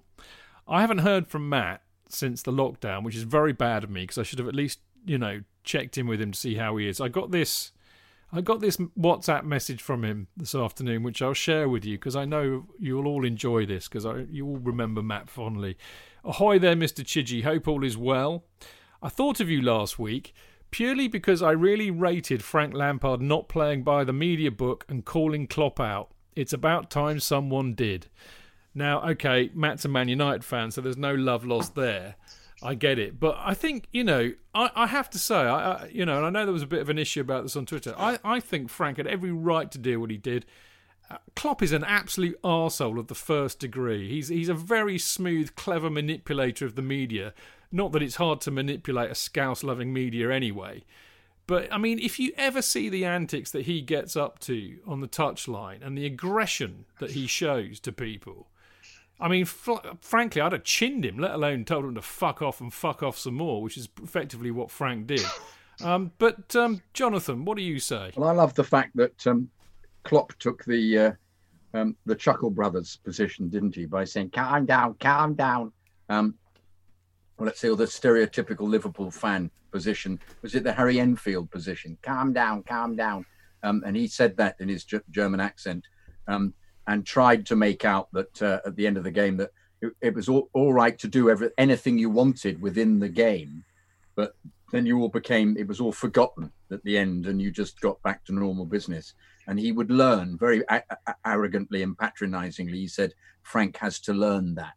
But he's only a young manager, he said, which I thought was like a red rag to a bull, actually. And Frank could have come back. And in fact, I think Frank did come back a couple of times. But of course, then there was that rather spurious newspaper account of saying that Chelsea wouldn't be fining him, as if somehow he'd said something that was finable and that the club should be imposing some kind of sanction on Frank, which of course was never going to happen because it just happened something in the game. I doubt they were even considering it. No, of course they weren't. Classic newspaper shithousery. It was complete, utter shithousery. But I think he had every right. It was one of the members of the bench. Didn't he shout out, book him or something, or send him off? And that was what really caused Frank to lose it. Do you know what he said? Sorry, what was that? Somebody? It was Klopp's assistant who was gobbing off, and it was him who was doing it. Yeah, and that's who he got annoyed with in particular. But it's also only because we'd never have heard it if there'd been a crowd in there. It'd just have been an exchange, an irate exchange. We'd never have been party to it. But because there's no crowd in, we can make up practically everything that was said. But good luck to Frank. He's competitive. He like us appreciated the referee had made a complete ludicrous error, and they might probably, given the fact that Alexander Trent D'Arby, why won't you stay? The fact that he can score from anywhere is he knew that a goal had been given away, really, and also probably knew because Kepa was in goal as well. According to Contrary Crowder, it was a foul, but I think what I would concede, Paul, was it was a foul earlier, which meant the free kick would have been further out, and that horrible little shit Sadio Mane looked like he was auditioning for the second instalment of the Platoon film. I mean, the bloody Anfield sniper was out in full effect, wasn't he? What a fucking diver. Cheating bastard. Sorry. No, that's good. But you're right, Paul. I think you're right. I think there was a foul earlier on in the play. I'd concede that. Anyway. Sorry, Jonathan. I'd like to dispute Paul's view of this. Would you? When? Fight. A minute earlier. Do a Klopp versus Frank, JK. Calm down, Paul. Calm down. Clayton. Before me and Jonathan explode, bring some sense and decorum to the proceedings. In what respect? I mean, Frank was defending the club, which is the club he loves, and that's why we love him. I mean, it's the whole Liverpool loving thing is reprehensible. It's quite interesting because when we were talking about Kepa, you were talking about Matt Beadle, and he has a wonderful podcast with Richard Lee called The Goalkeepers Union.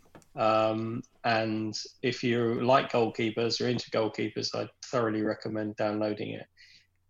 And they have this section called Commentary Corner, and they get the right arse with anybody making ridiculous comments about goalkeepers. And they were basically saying, you know, a lot of the stuff that came out about Kepa from Jamie Carragher and Martin Tyler. How many games do we watch, or you watch, where basically opposition players, or they're making statements like, and I think John Bart, if we want to win the league, then we're going to have to get rid of Kepa. How dare you? That's a ridiculous thing to say. You know, that is just a ridiculous thing to say. It might be factually correct, but they're supposed to be commentating. Yeah. They're not supposed to be, you know, assassinating people's, you know, play. I mean, if a Liverpool player had a bad game, and they're going to say, well, if they want to win the league, they've got to get rid of such and such. It was just it was a bad night all round. It was awful. It was basically turn the sound down because the commentary was dreadful. Listen to 3/4 of that game in virtual silence. Just the thing that I just don't get is that the media completely miss the mood of the rest of the football watching public. Nobody wanted them to win it outside of Liverpool. Nobody likes them outside of Liverpool. No, nobody was delighted that they win it. no, but they don't. I suppose they don't seem to care because they're all ex-Liverpool players. Yeah, it's just ridiculous. Hope, isn't it? It's just a hope that, you know, in some way or another, you know, everybody loves a bit of Liverpool or whatever, and it's rubbish. It's absolute rubbish. And I think the Klopp-Frank rivalry, the media, whether it's press or broadcast, they love their villains, don't they? They love the Benitez versus Mourinho, Ferguson versus Wenger. You know, they want to create it, don't they? They want to create a villain. They want they're under threat from the likes of Amazon and really big, you know, deep pocket companies, and they just want to make their hay while the sun shines, I think, and come up with this utter bollocks. You know, it stems from the seemingly inane Super Sunday into sort of fucking Judgment Day and crap like that most fans just turn around and go, oh, shut up, you fucking arseholes, or whatever, you know. We don't think about that. Look, I like Klopp. It was dreadful on Sunday, the way that they made the game. They made the game yesterday into a... Sorry to interrupt, Tony. Very quickly. They made the game into... Didn't matter how well Chelsea were playing in the second half. They went on and on about one goal's going to change this. Wolves are really good at scoring in the last minute to keep the drama going. It was so patently obvious what they were... This is... Sorry to interrupt, JK, but this is... I mean, I remember the first... Now, this, you know, you'll get this better than most, but the first observational documentary I got to direct, the series producer was a little worried because I hadn't done one before, and I said, I've now had a fucking mate telly, piss off, you know, because I was not arrogant in any way, shape or form. But she said to me, she's lovely actually, really very fond of her, really lovely lady, but she said, Chidge, you know, you've got to remember... these golden rules, it's about tension, drama, jeopardy, and you are there to create it. You are the director. Completely. And that's it. And I mean, that you can now translate that across all TV. Tension, drama, jeopardy. And I guarantee you'll never get any of that on this show. I like Klopp, right? And I know that's not a popular point of view. Thanks, Clayton. I've just got... I was the only one that was listening. Chidge. Probably very true, Clayton. Chidge. What? It's not working for me anymore. I didn't say comedy. Yeah. Oh, okay. I said it'd be full of comedy. You know, all I'll say about the Klopp-Frank spat is I like Klopp. I think he gets Liverpool far more than Guardiola gets Manchester. Okay, he's immersed himself in the culture of the city and the people. And well, he wears a shell suit, Tony. I suppose it's a start. Precisely. You know, but ultimately, if you're having a best dressed competition between him and Frank, there ain't much in it at the moment, is there? Let's be fair. And all I would say is that Klopp has defended Liverpool in the past in the same way that Frank's defended Chelsea. I honestly don't think there is anything between them. other than, you know, they ask Klopp. He makes a perfectly reasonable comment and says, look, actually, you know what? Frank just needs to learn how to do that if that's what he feels or whatever. And everyone's fucking piling in, going, how dare you, Frank? Well, that's just rubbish, isn't it? Because ultimately, it's inciting the tribalism, isn't it? Simon Johnson, who is a Chelsea fan and a damn fine journalist too, and he's always on Talk Sport, particularly on the Cundy and Goldstein show. And he said this so many times. He's a wonderful old cynic, is Simon as well. I really like him. He's a good pal. And he says, oh, yeah. You know, they do the old journalist trick, which means they go to one press conference and they go, so what do you think about this, Frank? And why were you saying all of that? And what do you think about Klopp? And he sounds off because he gives an answer. And then they go and talk to Klopp. And they said, Frank Lampard said this about you, Klopp. What do you think about that? And it's just such a stitch-up. It's absolutely what they do. Anyway, let's move on. Two more things I want to talk about the Liverpool game, because we didn't really talk about them in the Wolves game, but I definitely think they deserve a mention. First of all, Pulisic, Jonathan, who just was mind-bogglingly brilliant, frightening when he came on. I mean, he just absolutely... This player, he's going to be a hell of a player. He scares the hell out of people. He's now got 10 goals and 10 assists this season. And remember, he was injured for a large part of it. Well, another great possibility for next year. A great star in the making. His speed and ability to go past people, unless he's scythed down. I think we've said this before. The number of times he's fouled is testament to his testimony to his abilities, because it's what happened to Eden, of course, all the time. He keeps being chopped down, and what you need is referees who spot that and punish the offenders. But then they'll start doing it in a serial way, and the referees, as usual, will not top that up properly. My worry is that he'll be injured. But we were always worried about Hazard, and he somehow seemed to bounce past it. Such a shame that he got into a very good position and dragged the ball past the goal just after he'd come on. But what a great substitution that was. The energy that both of them, but it made you realise how previously we just weren't at the races. But when Pulisic came on, it was a star-studded performance with a brilliantly taken goal, with it back to the goal and whipping round, and an assist for Tammy. And it just made you realise that we have, as I said, a complete star on our hands. I mean, which makes next year look so exciting. They just have to follow it up with some top signings, because we've now got potentially about 5 really, really top game changers. But it's the defence that needs to be bolstered now. Boys, Tony and Clayton. Clayton first. First of all, Pulisic, and then bring in Tammy, because of course he scored. And you know, I think Tammy gets a bit of a hard time, a bit undeserved. He's only young still, first year in the Premier League. He scored 15 goals in the Premier League, 17 in all.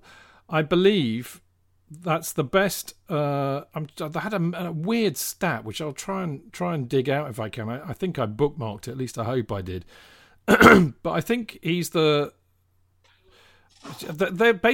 was the first season. It was the first season stat. He's got as many goals as Hasselbank and Drogba got in their first seasons. There's some others too. I've lost the flaming stat. Somebody will know it, but whatever it was, I'm pretty sure he's equalled Drogba's first season and Hasselbank's first season. You know, and he's a young kid from the academy. You've got to love that. Me or Tony? Yeah. No, absolutely. And I think it was quite interesting because when Tammy was spearheading an attack that had 2 speedy wingers who were cutting in, he came into his own and he looked fantastic. And they all looked so dangerous. And it's interesting because you were saying basically at 4-3, you were sort of getting really into it. They were so worried at 4-3. They were time wasting. They were just they were hanging on. They really were hanging on. And it's such a shame that we basically gave away that ridiculously poor goal. Was it from? It was either, I can't remember. It was corner or free kick. Counter-attack. And they broke away. And Jorginho should have put him in Rose Ed, mate. Oh God, don't get me started. And Kepa should have saved the shot. The shot wasn't that hard. No. So yeah, no, and Pulisic is he's just every time you see him, that run for the cross for Tammy's goal was just so good, so good. And yeah, I mean, next season that front line is going to scare the bejeebers. I mean, you can look at every other team in the Premier League and can't think they're not going to have as exciting a front lot that we're going to have. I totally agree. Mr. Glover, man, you're on mute, son. You have to take it off mute. Yeah, so I am. Unusual. Would you like to eulogise, as you are the right Reverend Tony Glover? I'm going to allow you to eulogise about Pulisic and Tammy. Well, Pulisic has surprised me because I just thought it was one of these where they're building up. Oh, he's going to replace Eden Hazard, and I just couldn't see anybody replacing Eden Hazard, especially the years we had him and the sheer joy that and the thrills when he was on the ball and on that sort of stuff. But Pulisic has had a remarkable start, and to be fair, he seems to have that kind of American winning is everything, second is nothing kind of attitude. But I'm not sure that's an attitude I entirely approve of for looking at life. But in football, he's something else. His turn of speed is phenomenal. He seems to have vision and the ability to see the pass or the opportunity. He's not scared to have the shot, which means the goalkeeper's going to be forced into errors. If you don't buy the ticket, how can you win the lottery, kind of thing. So I'm deeply impressed with him. With Tammy, I mean, I think my criticism of Tammy is he needs to beef up a little bit. He needs to get a bit of Drogba bulk about him. But he is about pace. He's a different kind of striker to Olivier Giroud. And there was one, I think it was yesterday, absolutely blistering run up the park. I mean, he just he was like Nijinsky. He just basically put in another gear and just left everybody behind him. And then I think the decision was poor. I think he took a shot actually at the end, which was quite easily saved. Where he could have laid it off, I think, and we would have probably, been home and hosed even better than we were. But I like him. 15 goals in your debut Premiership season is not to be sniffed at. It really isn't. And I think he's always suffered from this thing in the past when people go, it's all right, he's only doing it in the Championship. Well, that's where he was playing. And where else can he do it, So I think he's learning. I think you were with me, actually, in the Cock when we were talking to, was it Ian Titchener's boy? And he was doing the photography session with the players. And he said, you absolutely 100% got how Chelsea, Tammy, Mason, Reece James, and all of them were. They are absolutely made up, chuffed to bits. And they really, really want to succeed because they are all Chelsea boys at heart. And I think Ian Titchener's boy actually said to us, didn't he? He said they actually didn't believe when he said, I'm a Chelsea fan, he's there to do, he's the actual photographer. And he showed him a tattoo he's got on his back, the Chelsea logo or whatever, and that. And he said that immediately they were like, "Oh, you're one of us!" Like, yeah, come on, have the photograph. Do you remember this, Cheech? It was a story. And I see that with Tammy. I see the joy on not only his face, but the other Academy products. But with him, I think he'll be desperate to improve, desperate to try and be more ruthless. And 15 goals in your debut season in the Premiership. When you, I think didn't he have an injury as well? Where he was out for a little while. Yeah. Not to be sniffed at. I see Paul Crowder's on there giving not him and Reece James, and maybe they're not all stars. I disagree. This is their first year. They've equipped themselves admirably. They were never going to be class of 92 because you'll never see a class of 92 ever again. That was a complete one-off in my entire football history, watching history since 1969 or whatever. I've never seen a team like that class of 92 come in and do what they did. I think you'll never see it again. But I'll tell you something, this is building for a future of, as you said, with the players that are coming in, that those other teams are already looking over their shoulders, I'm sure. And with a manager like Frank Lampard, I really do see us being hugely competitive. And actually in a competitive Premiership, because I would hate the Premiership to end up has been. You've seen it this week. You know, where PSG have won 8 out of 9. Juventus have won the last 9. Is it? Bayern Munich have lost the 8 out of 9. Have won the last 8 out of 9. Bundesligas or whatever. I'd hate it to go that way. One thing about Tammy, you know, you mentioned there, Tony, in that really, really good run that he did towards the end, and you know, I think the interesting thing, this is against I think it was against Wolves. He could, of course, instead of shooting, he could have put Pedro in, who was running into space, and probably would have buried that. And I just think, actually, in hindsight, what an absolute shame, because it was clearly Pedro's last game for Chelsea. And it would be very remiss of us to do this show and not mention young Pedrito and his favourite sea lion, because he's been. I mean, you know, what a one. Everybody was writing lovely little tributes to him last night on Twitter because he put a tweet out, and I indulged myself. But he really has been a class act for us. What a fabulous bloke! He always plays with a smile on his face. There's something a bit mad about him as well. I used to love the way that he used to run in, you know, he'd get the ball in midfield and he'd end up on a corner flag, and then the next he'd be in our own penalty area, still dribbling and beating people, and you're thinking, get the ball out! But for Pedro, it didn't seem to matter. And what a classy player. What a great servant. And the thing I love most about Pedro is the fact that he's won something like 25 trophies, about 5 Champions Leagues, 2 World Cups. I mean, it's just, you know, he's won more trophies than most clubs have won, you know, and I just think, what a brilliant bloke, and I wish him nothing but the best for the future. What an absolute tragic shame that we weren't there to give him a good send-off like he deserved, because I think he would have got a really, really warm send-off, because I think he's been a very popular player for us. And I think that's a great shame. He got a very warm send-off on Twitter, which was nice. He did, didn't he? Not the same, though, JK, no, of course is it? Not. Of course not. No. It's a real shame.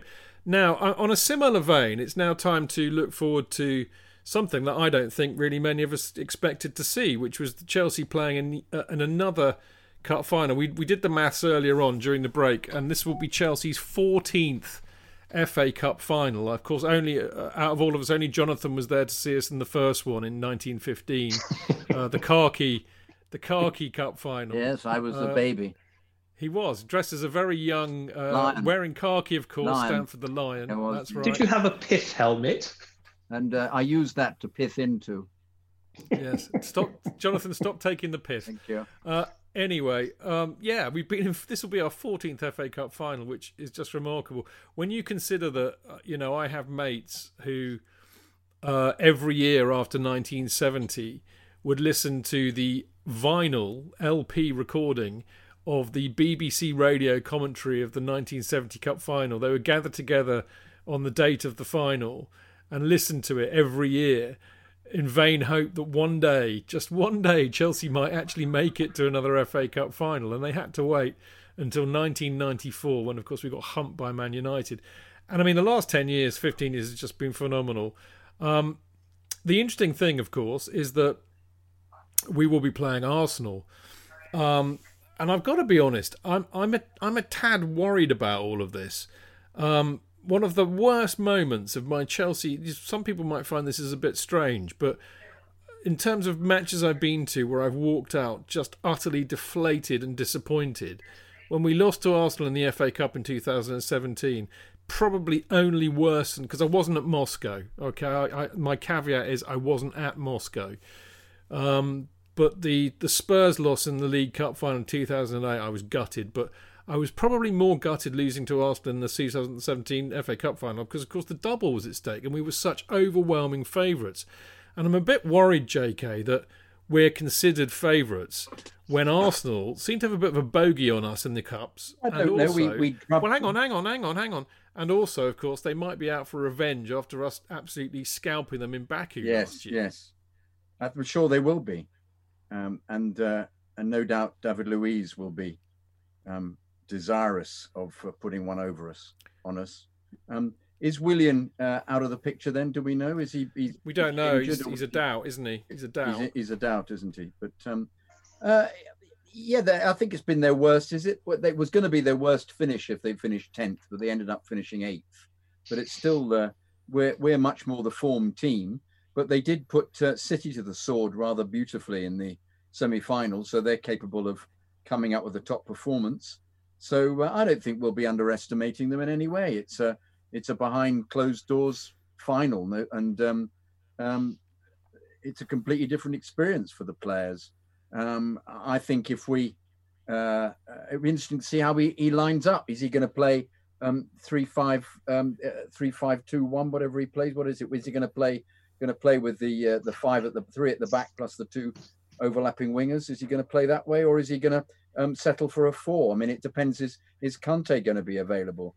Or will he, if he is available, will he decide to play him? I don't know. I think he'll stick with the formation that he's stuck with the last few matches, just because it's worked so well and the players have responded accordingly. But who's going to get in? If Willian is available, is he going to play Pulisic from the beginning?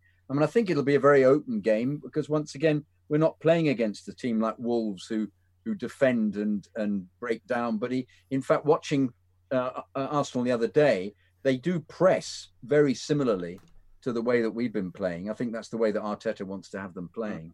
So I don't think Frank will take them lightly at all. I think, yes, they may be out for revenge, but what does it matter if we stop them from playing or we play better than them? Or I think in the end, I think it'll be high scoring, and I think we'll score more than them.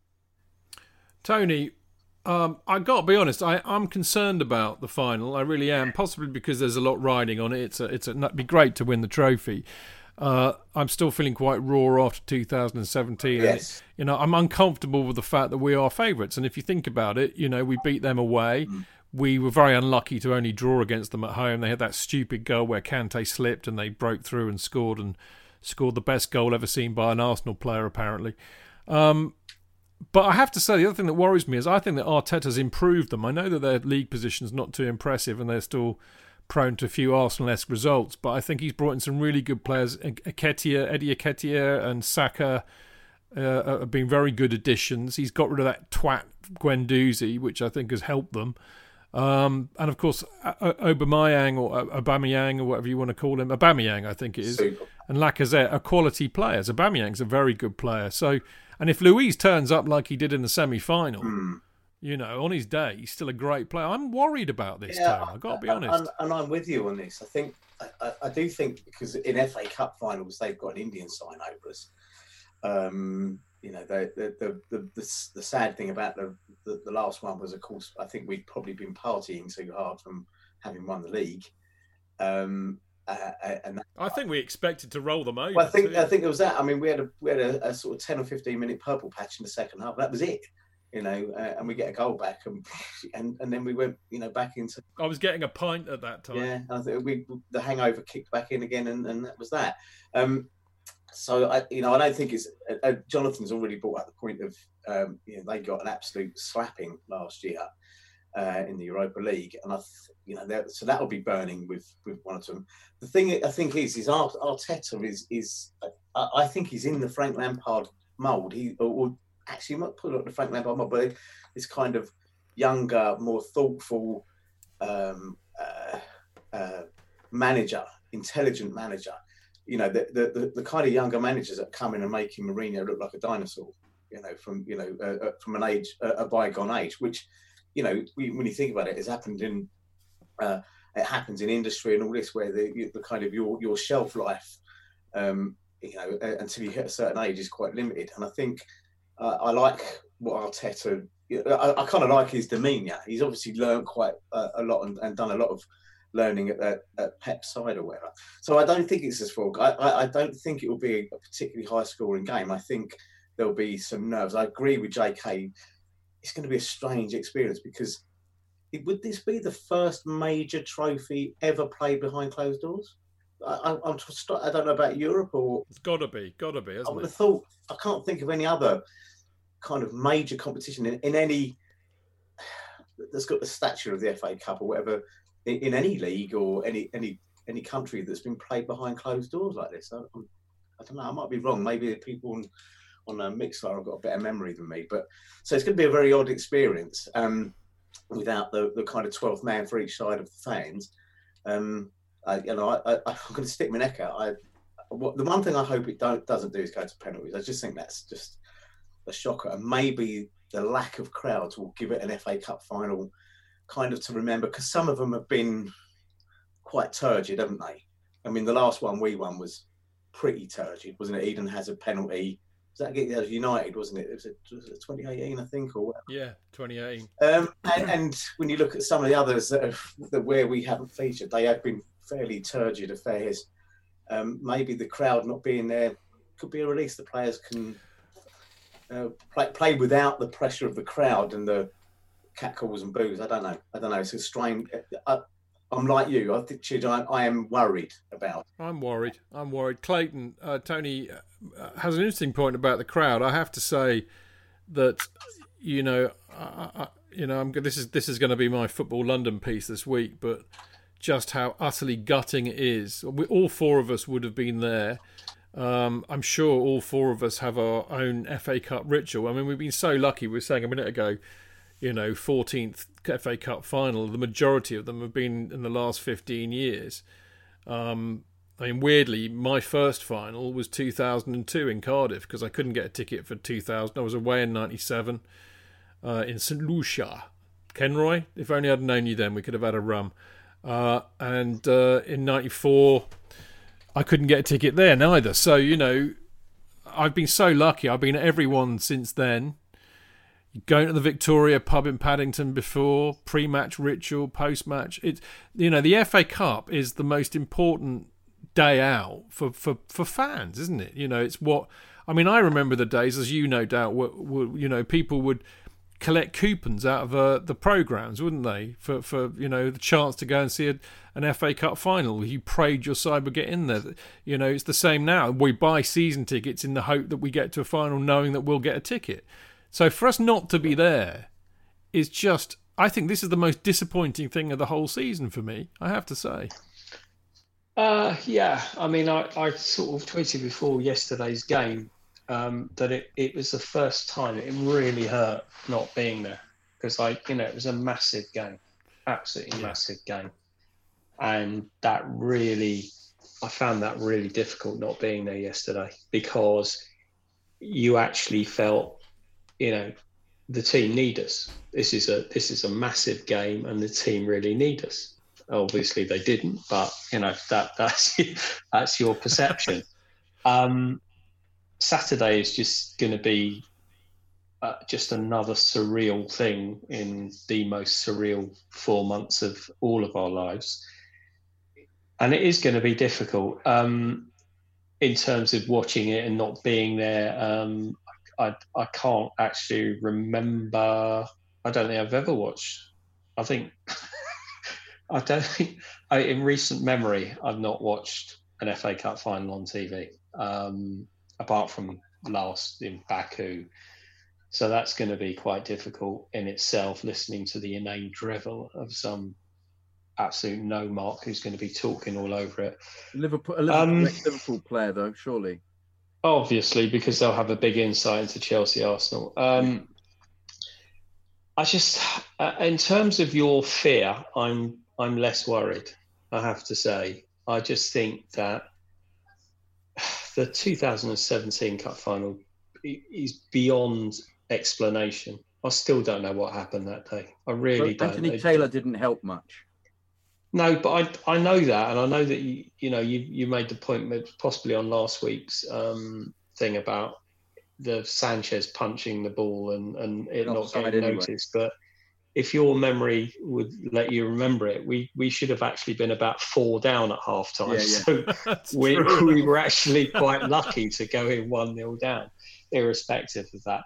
But I just actually think, and this is something which we discussed earlier in the pod, Ollie Giroud, that Arsenal back three, and I don't care about David being a big game player, which he is. They will not be able to cope with Ollie Giroud if Ollie Giroud is on form. He will cause havoc at the back there. It's rightly spouted that our defence has not been great this year, but their defence isn't any great shakes either. They do have a fantastic goalkeeper. It just goes to show their number 2, Martinez, is every bit as good as Leno. I mean, my biggest fear in terms of them is Aubameyang. I just think he's the most fantastic player. And what a tremendous decision by Conte not to want to buy him. I think that goes up there. I mean, that's just... I don't know. I think he's got almost a goal a game ratio for Arsenal. And I think he's superb. And that is my biggest fear. But in terms of the team, it will be the team that basically started on Sunday. That will be the team. Perhaps Willian for Pulisic, and the only other thing is that, you know, if Kante is fit, then I think he'll play instead of Jorginho. So that's interesting. So you play Cover and Kante together. Why not? Yeah, I do, because I just think Kante is just fantastic. He's a cut above, isn't it? So Caballero has to start. Of course. And Ollie Giroud obviously has to start. I've got some Ollie stats here for you boys. Apparently, he's won every single domestic cup game he's played at the new Wembley. 12 games, 12 wins, 7 trophies, apparently. Is that all? Yeah, I know. So, and of was course, he playing in 2017 for them? He was, wasn't he? Yeah. I think he's one of the only players. There are a few players who've won back-to-back FA Cups playing for different sides, and he's one of them. Did Mark Hughes do that as well? I think he might have done. Yeah, he won it for Arsenal in 17, and then for us in 18. So Ollie's got to start. I agree with that, and I think you're right. I think you know, frankly, the side that beat Wolves yesterday absolutely deserves to be the starting 11 on Saturday in the cup final. The only issue being Willian if he's fit, because I think, you know, again, that experience is really, really important. JK. I actually think that he has to evaluate, doesn't he, Frank, what system he wants to play in this setup. I do agree. I think that he's as you say, George, he's a world-class player, and he would contribute hugely to the final. But he hasn't figured at all. It'll be a very interesting call if he picks him, if he's fit, because we thought he'd play yesterday, because we thought that he would somehow put him even on one leg, because he did exactly the same against Arsenal in Baku, which I think it may have been one of the reasons it contributed to his frailty this season. But I agree with you. I would play him if he's fit, if he thinks it can work, and I'd even play him in a back three with the two wingers. I forgot the formation. What is it? 3-4-3? No, 3-4-2-1. 3-4-3. 3-4-3. Yeah, I'm not quite sure how you'd play that though. What would you do? Where would you play him in that setup in a 3-4-3? I don't know if you could. You'd play him. You just put him in the midfield, in which case you'd drop Jorginho, which I don't think we'd have a problem with. Perhaps he'd just play Jorginho and Kovacic as the two midfield players. Then he wouldn't be playing in that defensive role. The defensive role fits if he's playing a 4, because he then just sticks him in front of the 4, doesn't he? And the other two midfield players burst forwards. So it's going to be an interesting call. Is he fit? Does Frank want to play him in that setup? Does Frank want to play him anyway if he is fit, because he hasn't been playing at all? I like you, I would play him in any final, in any game if he's available, just because he can turn it around. I think the interesting thing is that I think Frank played 3-4-3 against Arsenal up there, didn't he, at the Emirates when we beat them really, really well. The interesting thing is Arsenal, you know, they lined up 4-2-3-1 against Watford. So you could argue that they've either got 5 in midfield or 2. But what did they do against Villa? Because they lost against Villa, didn't they? That's true. Villa, they set up as 4-3-3. So I it's interesting, isn't it? Whether he'll match up to them. Yeah. But do you not remember that when we played Arsenal at the Emirates, we actually started with the 3 at the back, and basically he changed it after about 30 minutes. He basically put Jorginho on because we were getting nowhere. We were because they matched us and we couldn't cope with it. and he changed it round. He hauled somebody off. I think he hauled Emerson off after about 30 minutes. He brought on Jorginho, which really settled things down. And then he actually, I think Tariq Lamptey came on towards the end. We started 3-4-2-1, they reckon, but we all know that's 3-4-3. And you're absolutely right. He hooked off Emerson, who'd been playing in the Alonso role. Yeah. But clearly not a patch. And Lamptey came on quite late, I think, but he definitely changed it all around. I mean, it doesn't tell you on my... This is basically a great app, by the way, the app that I'm looking at here, which is called Flash Score, which is great. You get real-time scores on it, and it's just brilliant for data like this. Be interesting to see how he matches up. All right, put your colours, nail your colours to the mast, boys. Jonathan? I think we'll win 3-1. Okay, good for you. Clayton? 2-1. Tony? Unmute yourself. 2-1. 2-1. Yeah, I'm tempted with 2-1. I really don't know though. I'm nervous about this. I'll tell you what though, people.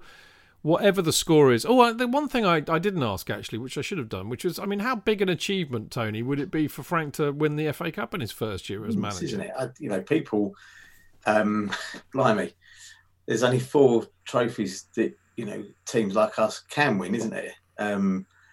And to win one of them, 4 major trophies, the Champions League, Premier League, FA Cup, League Cup. We knew the Premier League was probably going to be out of reach. We probably, in our hearts, know that the Champions League is probably done and dusted. The FA Cup, it's a massive... It might not matter to the media. They might have denigrated it. They might have played their part in undermining it over the years. But I think to the fans, it's still a huge competition.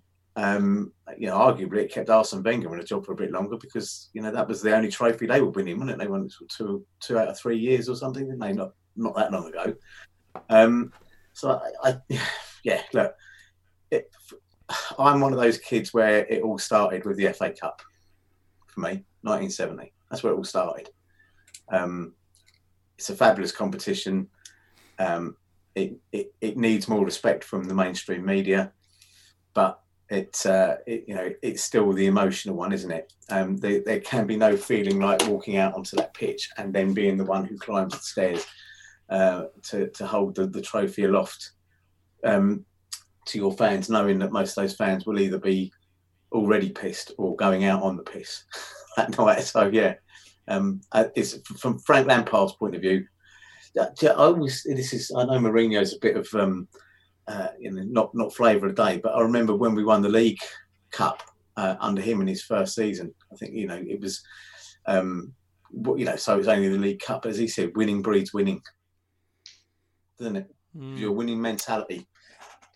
Did you hear the very disappointing but totally predictable thing that that beautiful 50th anniversary kit cannot be worn because they can't manufacture it in the 2 weeks? So that kit has just been a one-off, which is a great shame. Because it was Yokohama, wasn't it? That's the trouble. Yeah. Isn't that the idea behind it? And who's going to be presenting the cup? Do we know?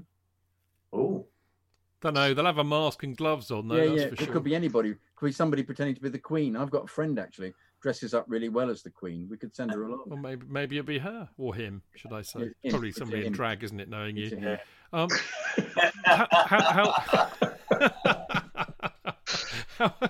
Sorry, you should never laugh at your own joke. It's bad form. Jonathan, how big would it be for Frank to pick up a cup here? Wonderful. Yeah. Absolutely wonderful. The making of him. I mean, it so got to the final. It's the making of him. It'd be even better. What if he doesn't, though? I've said it. That it's already the making of him. He's already done wonderfully. Yeah. To get to a final would be similar. It would be fantastic. I'd say, Chidge, just one thing. I think he's got that. He's roughly the same age. I think he's Gary Neville. And I remember Gary Neville saying that when they had to clap, when they had to do the Guard of Honour as we walked out on the pitch, I can't remember what year it was. I think it was the year we won 3-1. Joe Cole scored a wonder goal or whatever, and they had to applaud us, do the guard on Twitch, and he said that stuck in his craw like nothing else, and drove them. And he used that as a stick, a motivational stick or whatever. So I think if the worst comes to the worst, Frank he'll have taken stuff like under chin before he was in Moscow, for Christ's sake. So I think, as Jonathan said, it's already been the making of him. But if it all goes tits up, then he will use it very, very wisely. We'll see. Clayton, what about you, mate? Guy's a winner. He wins. He doesn't lose. So I don't think we even have to contemplate it. I'm not trying to be arrogant or big-headed.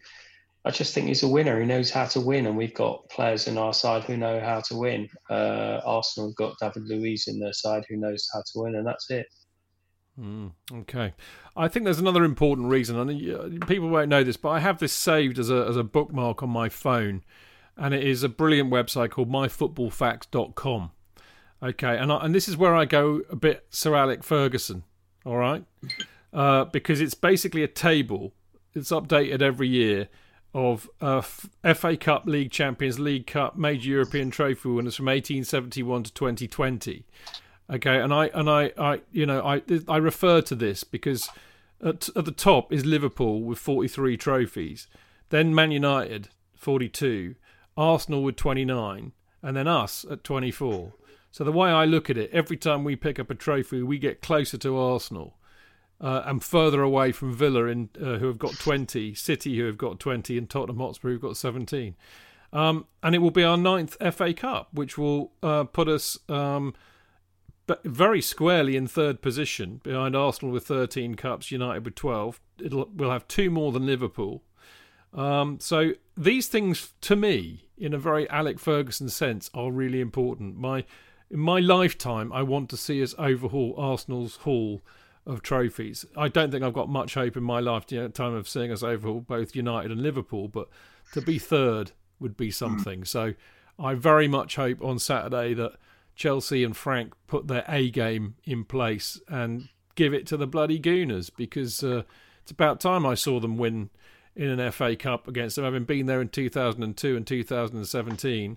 But I have to say, whatever happens, I really do feel that the FA Cup final on Saturday will be severely diminished by the fact that none of us will be there, that there'll be no fans there. I can understand that there's not much we can do, but I think it's tragic, and in my eyes it's severely diminished because of that. But nevertheless, I hope Chelsea go out and smash Arsenal, because it will make me smile, and it will make next Monday's show a great one. But there you go. Right, I've taken an executive decision, chaps, which is I'm knackered. We've been going at it for 2 hours, 20 minutes, so I'm going to basically postpone the emails to next week, if that's okay. I'm sure you won't mind. Apologies to those of you who've written in. I promise that they'll get read out first. We'll have more time next week, because guess what? We won't have too many matches to talk about. We'll have the Cup final, obviously, and we'll be looking ahead to the Champions League. But we'll have a bit more time for your emails, and we will read them out next week, I promise. Probably just as well, because JK was telling us before we kicked off that he couldn't find them anyway. Oh, I've got them. He's got them. We haven't got time tonight. We'll do it next week. I'll read them to myself. Okay, you can practice. You'll be word perfect for next week. So, right. No, I can't. Okay, do you want me to mute you? Yeah. No, exactly. Right, okay, that I'm afraid is all we've got time for this week. We have overstayed our welcome. It's been too much fun, I have to say. When you got these three together, I mean, I'm amazed we get the damn show under 4 hours, because everybody has so much to say. But the thing is, it's one thing having a lot to say, but it's completely another when whatever you say makes so much sense, which I have to say you three have been superb, outstanding tonight. But as I said, that is all we've got time for this week. We will be back next Monday, as I said, to look back at the FA Cup final against Arsenal, look ahead to the rather peculiar Champions League match against Bayern Munich the following Saturday. Of course, I'll be joined by Jonathan and guests who are yet to be decided, because I haven't updated the schedule. So I don't know who's going to be available, but I'll root around, see who's free.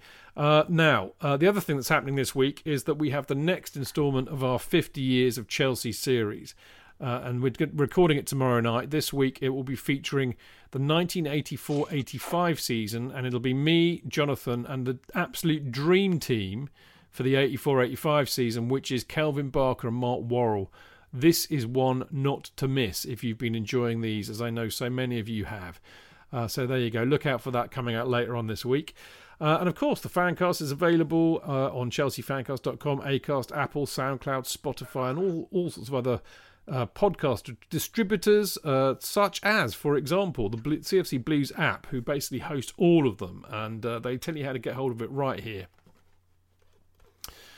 Right, and of course you can follow us on Twitter at Chelsea Fancast, me at Stanford Chid, Jonathan at Jonathan Kidd, Tony at GrossJet UK, Clayton at Goalie59, Dean Mears at Dean Mears, Marco at Gate17 Marco, Joe Tweeds at Joe Tweedy, Martin at Martin Wickham, Dan at Dan73, Liam at Liam_Toomey, and Alex at CFCGWLB. Don't forget to check out our Instagram and Facebook accounts too. They're also at Chelsea Fancast. Marathon pod tonight, Tony. You've been superb as the Lord Chief Provost. It's been great, isn't it? It's what a lovely, whatever happens, what a lovely way to finish the season.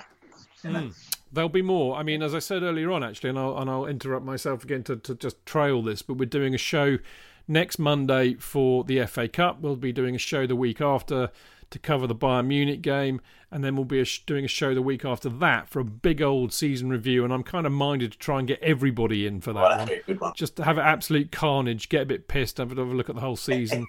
Because we can do that with Zoom. Major Zoom, that'd be great. Yeah. Everybody from the Fancast who's free on the 17th of August, we'll get them all in, have a good rant about the old season. And then that'll be us for a couple of weeks, because we're going to have a quick break, and then we're back on the 7th of September to do a season preview, because it all kicks off again on the 12th. So there you go. Right, Clayton, as ever, you've been fantastically brilliant, as always. Real pleasure to spend a couple of hours with you tonight, mate. Well done. It's great. It's so much fun, and these two guys, as well as your good self, is always brilliant, because we're talking about our favourite thing, and it's just great. And come on, Chelsea. Yeah, come on, Chelsea, lift the cup. Jonathan, my dear old thing, you have been a trooper. Oh, tonight. I try my best. I don't come up to scratch occasionally, but, Clayton and Tony were there to help me. Your moustache is looking very David Crosby tonight, mate. Talking to David Crosby, I was thinking about you because I was watching that documentary called Laurel Canyon at the weekend. Oh, yeah. And they had David Crosby in there, who apparently had the best pot in Laurel Canyon, which is why his pad was very popular. Did he indeed? Was he freebasing at the time? No, he was. No, I think it was pre-freebase. Pre-freebase, yeah. And he wasn't firing guns in the street either. No, I don't think it discovered guns and cocaine in those days. But there you go. And I can say the same about you, but you do have the moustache. Thank you. I fear it may disappear. It's becoming very prickly. Okay, late running news. Paul Crowder's just piped in as like, do you know what? I was also thinking this when I saw the Laurel Canyon film. He says, I helped on that film. Well done, PC. I knew you would have had something to do with it. And on that happy note, it's time to say goodnight. Thank you for listening. Oh, by the way, well done, Mixler people, I should have said. Always lovely to see so many of you in there. Well done, you. Thanks for listening. See you next time. Until then, keep it blue, keep it carefree, keep it Chels. Yes, my love. Yeah.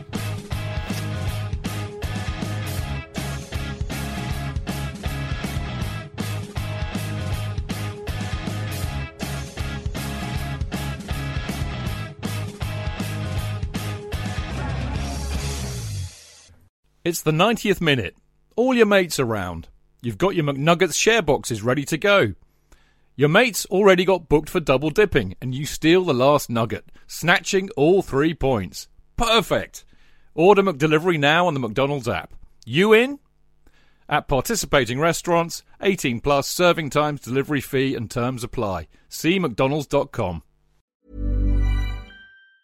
And there it is, that's as good as it gets on this stage. Nissan Townstar EV strikes again. It's an unstoppable van, unstoppable. Look, just fantastic. You can actually see the ProPilot technology in action. Effortless parallel parking. It moves with all the confidence that comes with a 5-year warranty. And with a bench full of all-star van experts, there's real strength in depth here. That's all-star quality. Search Nissan Townstar EV and visit your local all-star van centre to see for yourself.